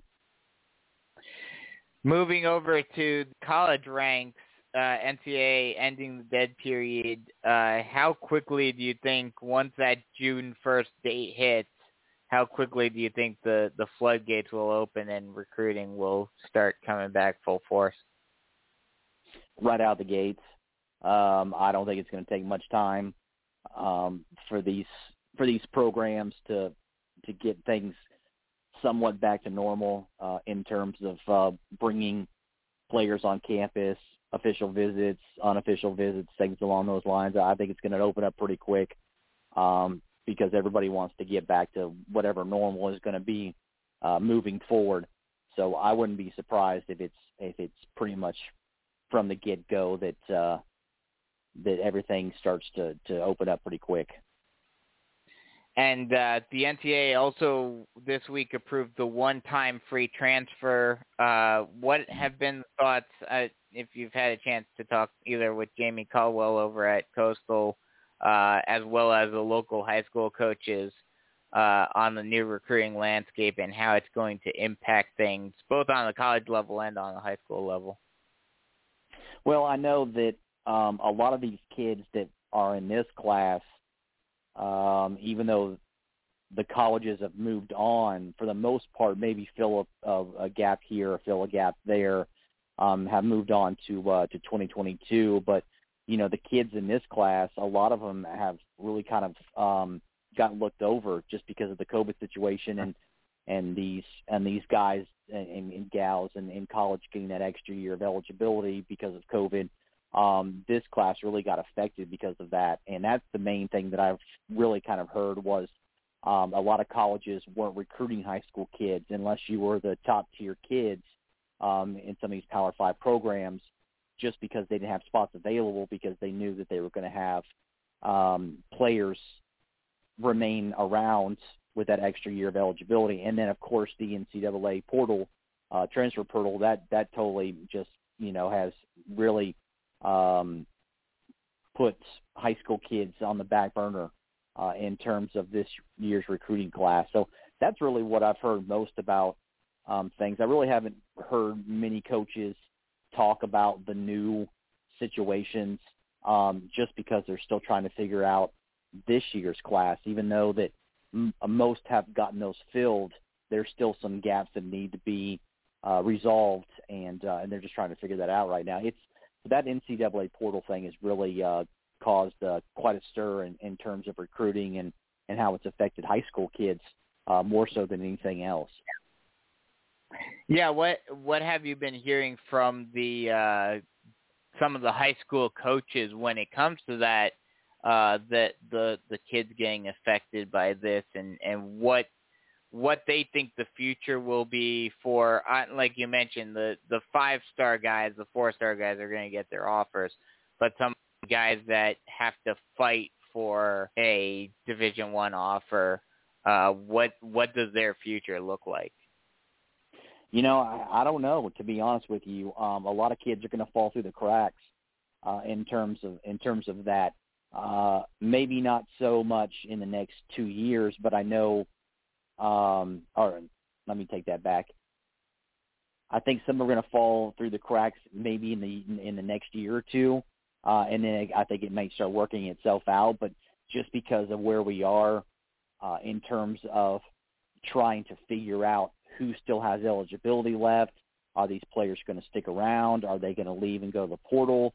How that's going to affect the high school level. So, there's a lot more questions that I think there are answers in terms of some of these kids in the high school ranks, especially around here.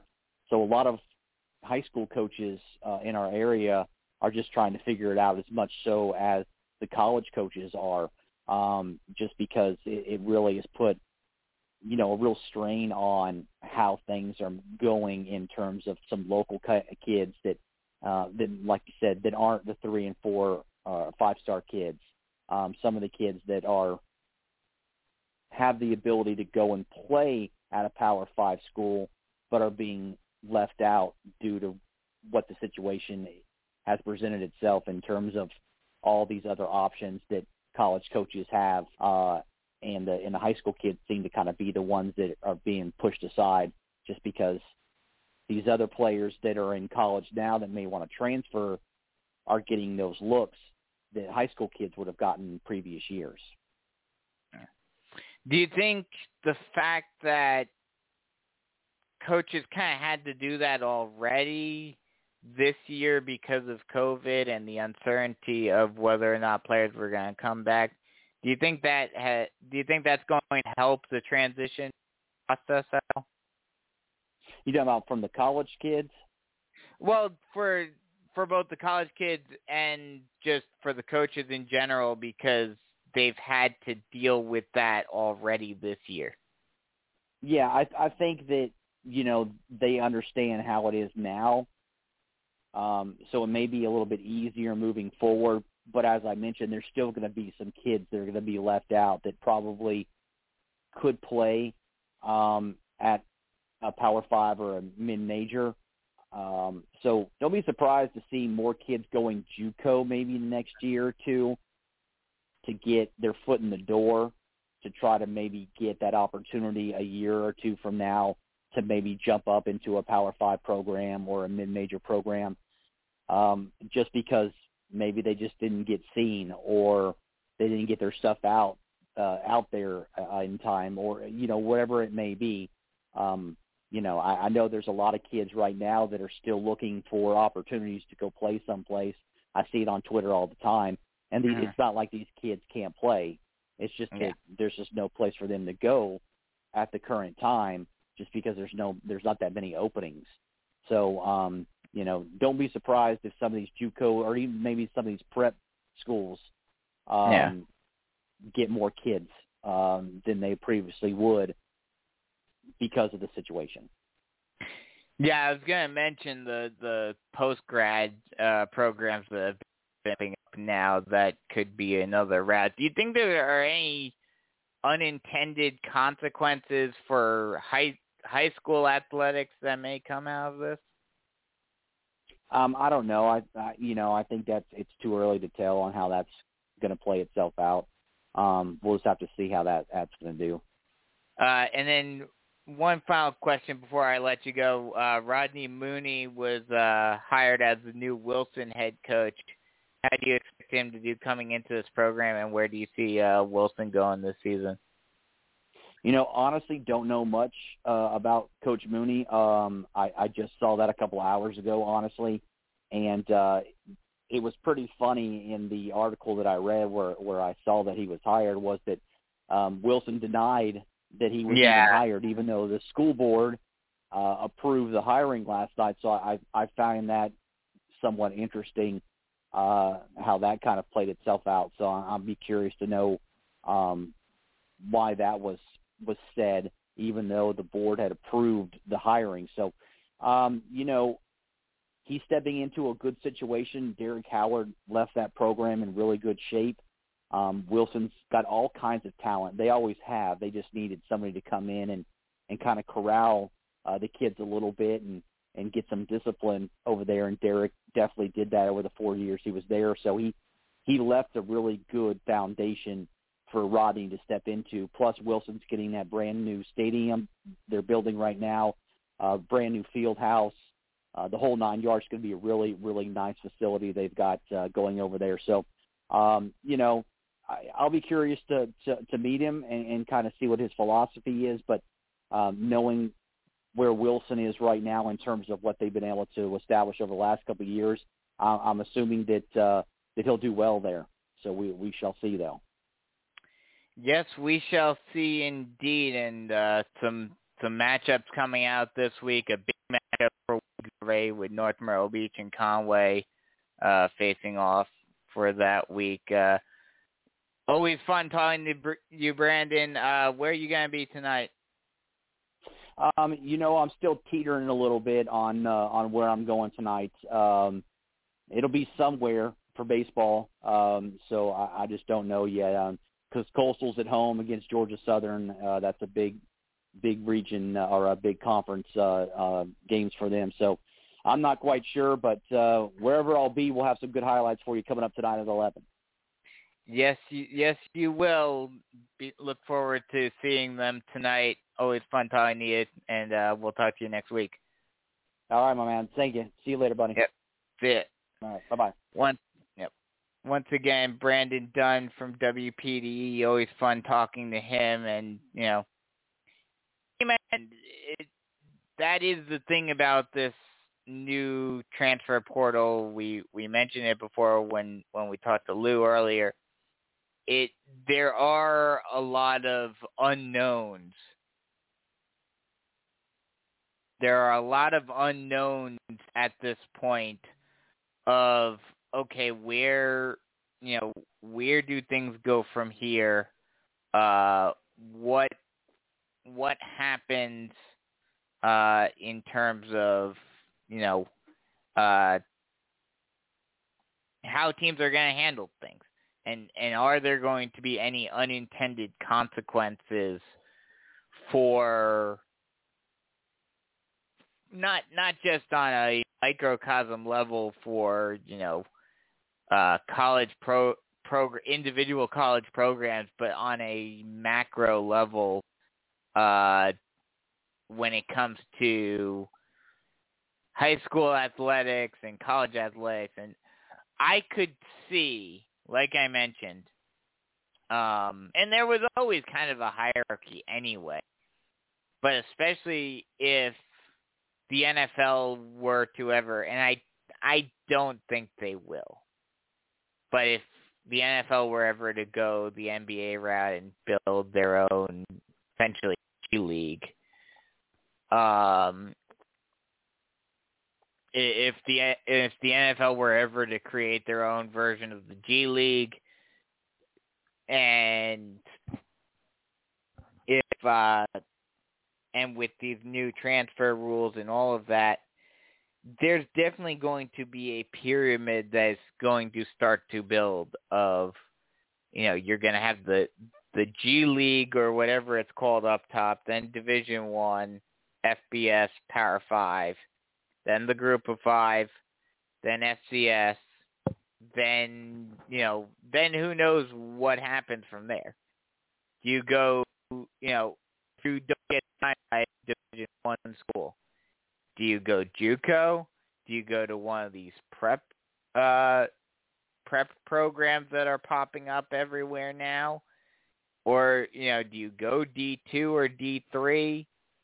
I think D3 will probably be at the bottom. But then from there, I'm not sure. Traditionally, JUCO has always been the route to go. You go JUCO for 2 years to raise your stock even more, and then you find your spot in a Division I program.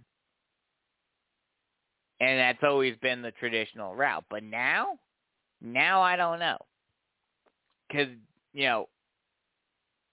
and it's a lot more uncertain too, because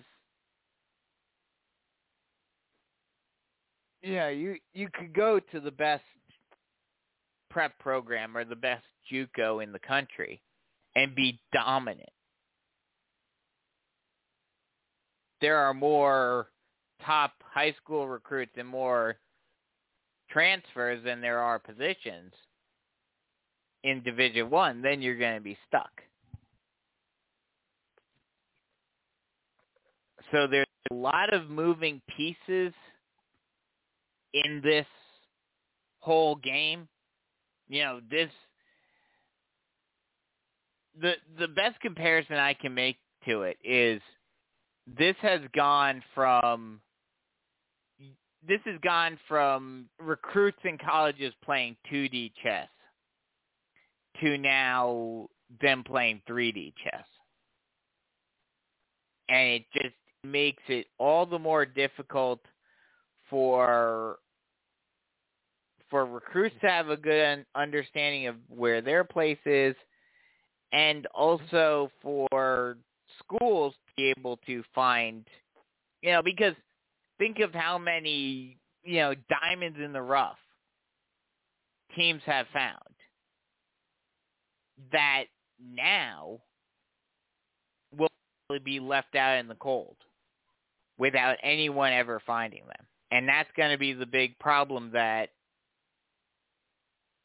the college programs and the high school programs are going to have to work on. And that's why, especially in today's landscape,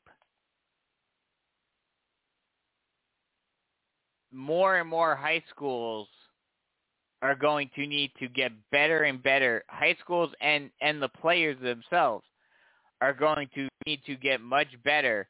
People talk about marketing themselves and all of that in terms of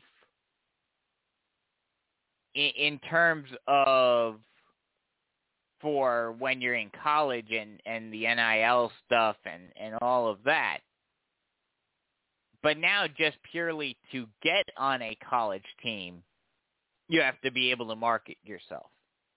You need to be able to promote yourself and build your brand, essentially,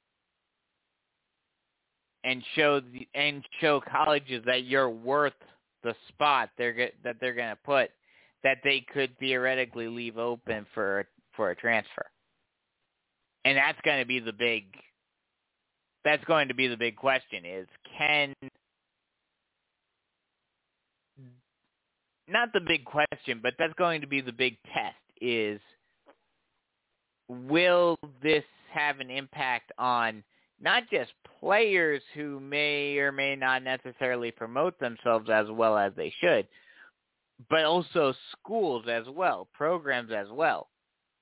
There's a big disparity between the schools that promote themselves heavily and show what they have online constantly, and those that don't.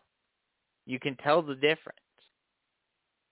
And so as more and more, I was thinking that maybe it would diminish the popularity and the exposure of high school sports. But if you really think about it, now it necessitates that you have to expand in order to keep up. And that's going to be the big, big test is, can high schools keep? And hey, who knows? Maybe it does force fans and start treating themselves like colleges when it comes to athletics. Building a sports information department. Building a marketing department. Doing things like that just a few years ago would have been considered unheard of. But we live in a new world now.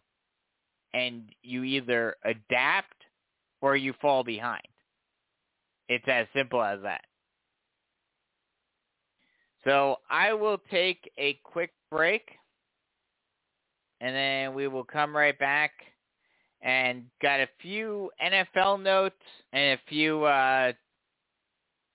NFL notes and a few other notes to wrap up the show. And as always, if you want to call in, if you want to get your thoughts on anything sports related for the final half hour, be sure to call on in and talk to me about it. 323-784-9681 is that number to call. That number again, 323-784-9681. We'll be right back with more Sports Unlimited right here on Southern Sports Central.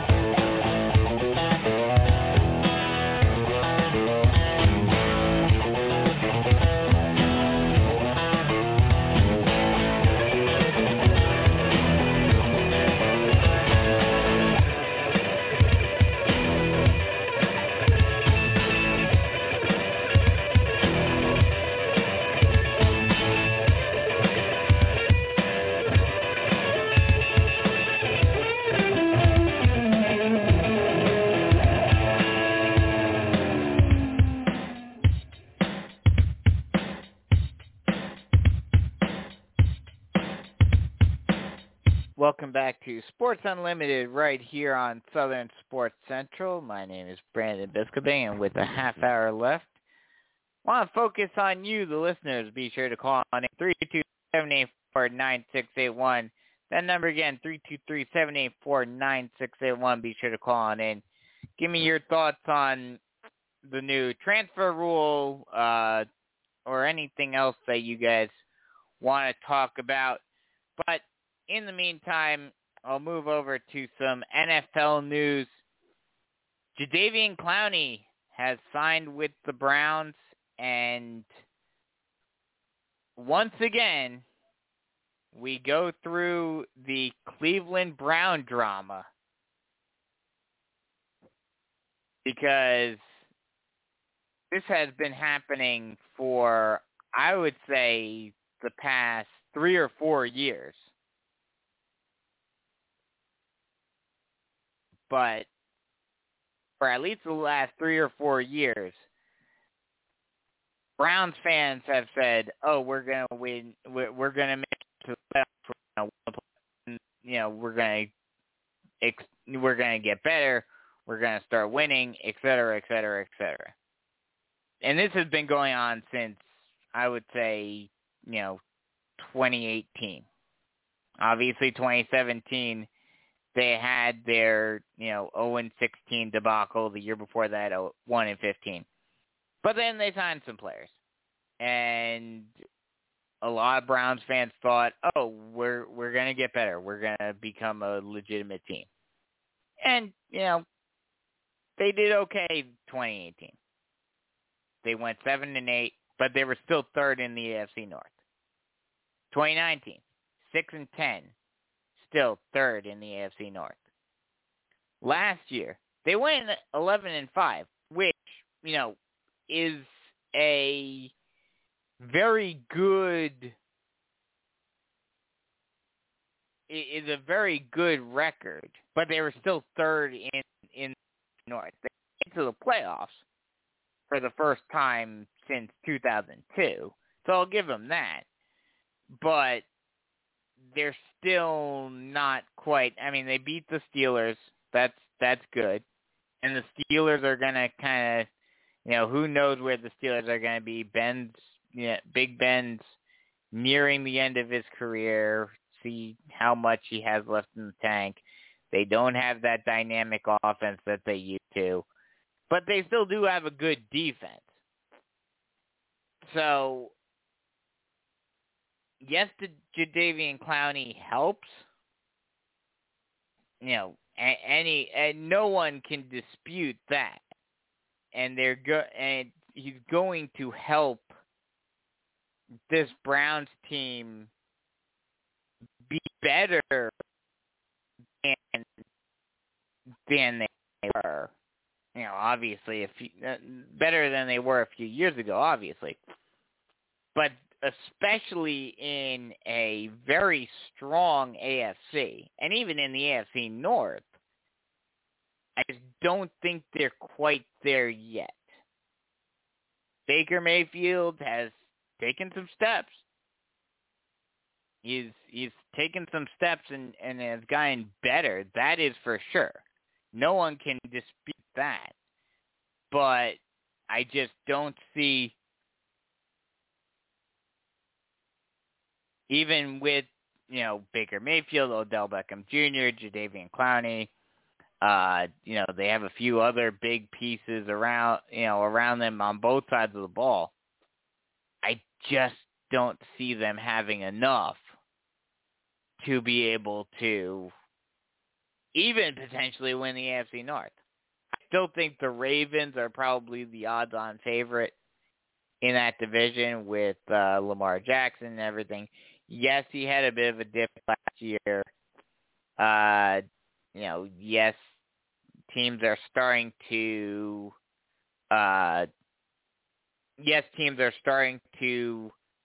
figure out ways of beating Jackson. But I I think this year the Ravens Jackson will take the next step in his maturity, and the Ravens will win that division. Because here's the other thing too that you have to take into consideration, and I've said this for years, and yes, they're getting better. I will admit that. I will acknowledge the fact that the Browns are getting better. But as the old saying goes, Browns are going to Browns. They're going to figure out a way to screw it up. I'm just calling it right now. They will figure out some way that they will screw it up. I don't know how yet. I don't know what the flop will be or what will cause it to happen. But I already see something happening that causes them to, have some issues. Because here's the other thing, too. Just maybe a week ago or so, I saw reports that the Browns were considering trading or Odell Beckham Jr. wanted to trade it.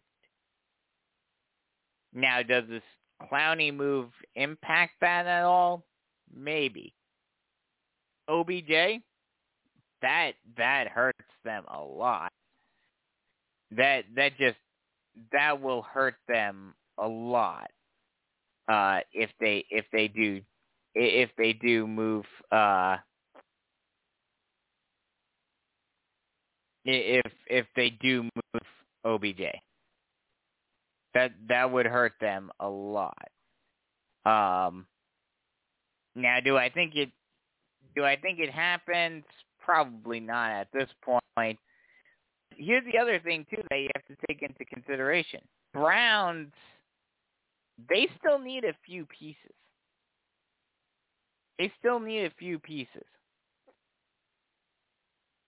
But not much of a pick this season. They don't really have much of a much draft stock. 26th overall pick in the first round. That doesn't exactly help you when you're trying to, build. And that's the problem with a team like Cleveland when you're trying to build a franchise in the way that they are. You need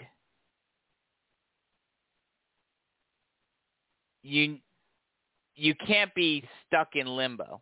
There are a lot of teams that, and the prime example I'll use is the San Diego Chargers throughout Phillip Rivers' entire career there.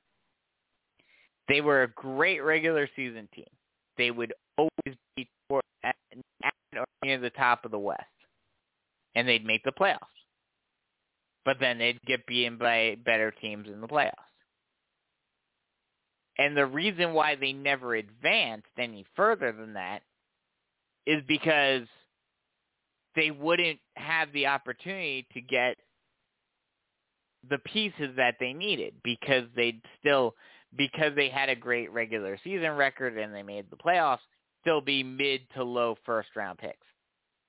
So unless they made a trade, wouldn't be able to get top prospects. And that hurt them a lot, moving forward. And that, I feel like where the Browns are right now.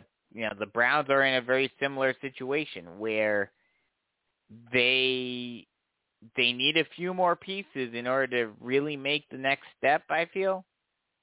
But they're not able to get those pieces because they're still good enough to potentially make it to the playoffs. Do I think they make it to the playoffs this year? Maybe, but I'm saying no. I'm saying no at this point.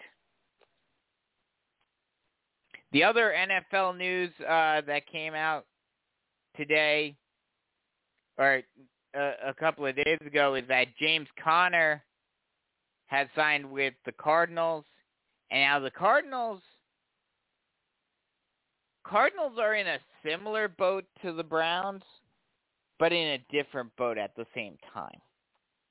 Because I do think, especially after the Cardinals started the season last year, that they have the chance, they have the pieces in order to become a legitimate contender. And Kyler Murray, I was very bearish on him at the beginning of last year. I did not think he was going to make a huge step forward. But he proved me wrong. And I'll admit it. He proved me wrong last year. And now I think he is poised to be one of the best quarterbacks in the league. And he just needs a few pieces around him. He got one in James Conner. Is it enough, though? If they were in another division, like if they were in the dumpster fire that is the NFC East, and I'm saying this as a Giants fan, if they were in the dumpster fire that is the NFC East, who we'll talk about an NFC East team and another NFC East team in just a little bit, but if they were in the dumpster fire that is the NFC East, then yeah, I would say they have a chance of making it into the playoffs and potentially making a run. But this is the NFC West we're talking about. Now, things are changing in the West.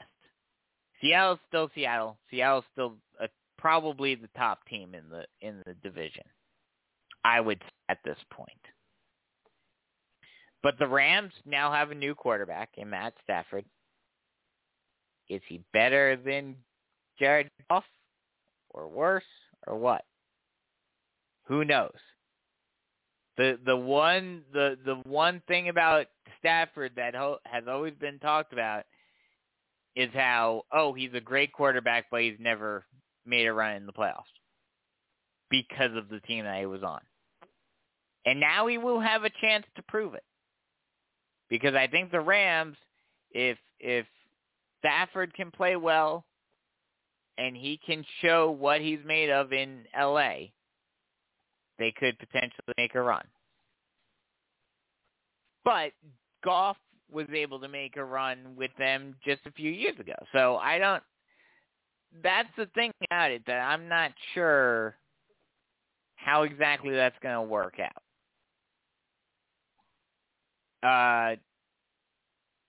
San Francisco is way up in the air because,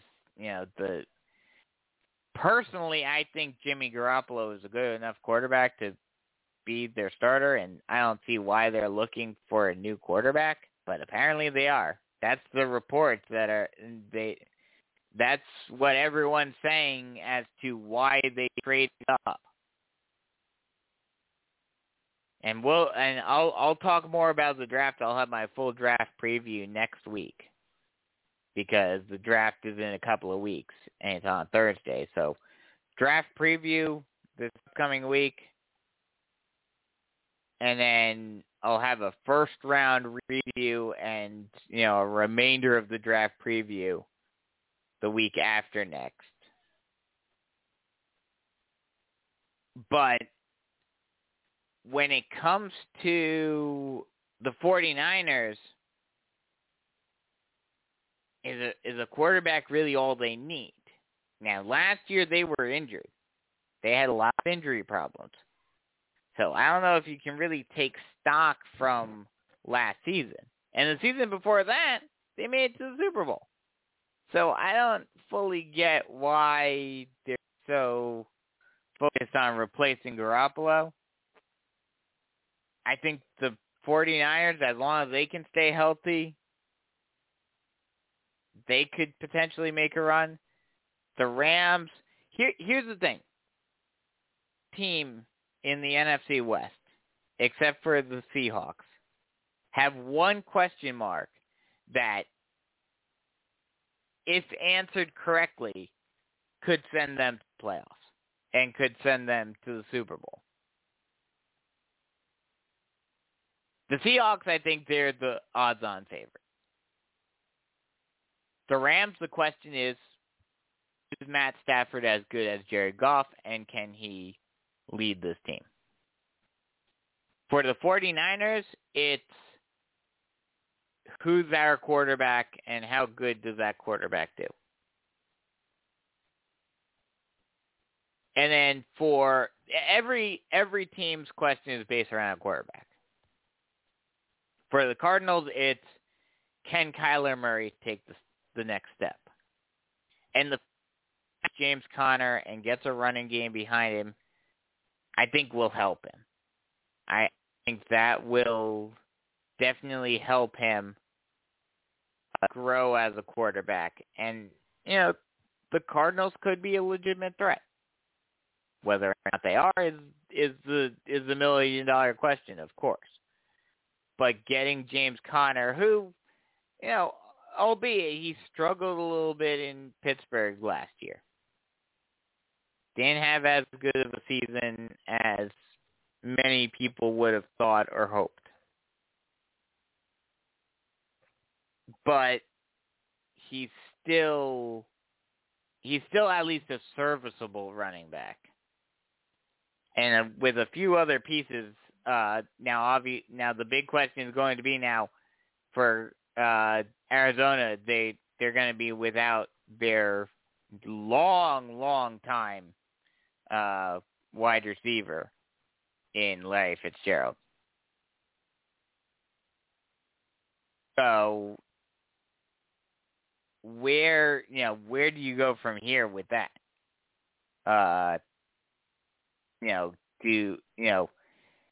This is going to be the first year since 2004 that Larry Fitzgerald has not been the focal point of that Arizona receiving corps. So where do you go from here with that? And they have some receivers. They have some receivers around him. So he should be okay. But that's going to be the big question in Arizona, as well as the question about Murray's development. I think the West is probably one of the most interesting divisions to keep an eye out for in the NFL this upcoming season. And like I mentioned, we'll have the draft. We'll have a full draft preview next week. We'll talk about the draft, talk about what to expect from each team and all of that good stuff next week. So we'll keep you covered on all of that. Got a little over 10 minutes left to go in the show. And then one other news piece that I have for the NFL is that the Washington football team, which I've always hated that they had to call themselves that last year. They have emailed season ticket holders for input on the team's new permanent name, which I'm glad. I saw rumors a while back that were saying, will Washington keep Washington football team as their permanent name? And I was like, oh my God, please no. And fortunately, they are not doing. I would say your Red Tails or Warriors. Red Tails, you'd be able to keep the color scheme, while at the same time honoring the Tuskegee Airmen, which they were an all black Air Corps group. It would, honoring the Tuskegee Airmen, which, the whole reason why the name had to be changed in the first place was because of racial issues. Doing that as a way to honor them, and you're still able to keep the color scheme and all of that, I feel like it would be a great move by Washington. Now, if they wanted to go with Warriors and keep the Native American concept, you could do that as well. But that may be a little bit more troublesome. Because even schools that are named Warriors, if they have native iconography, it gets, people don't like it.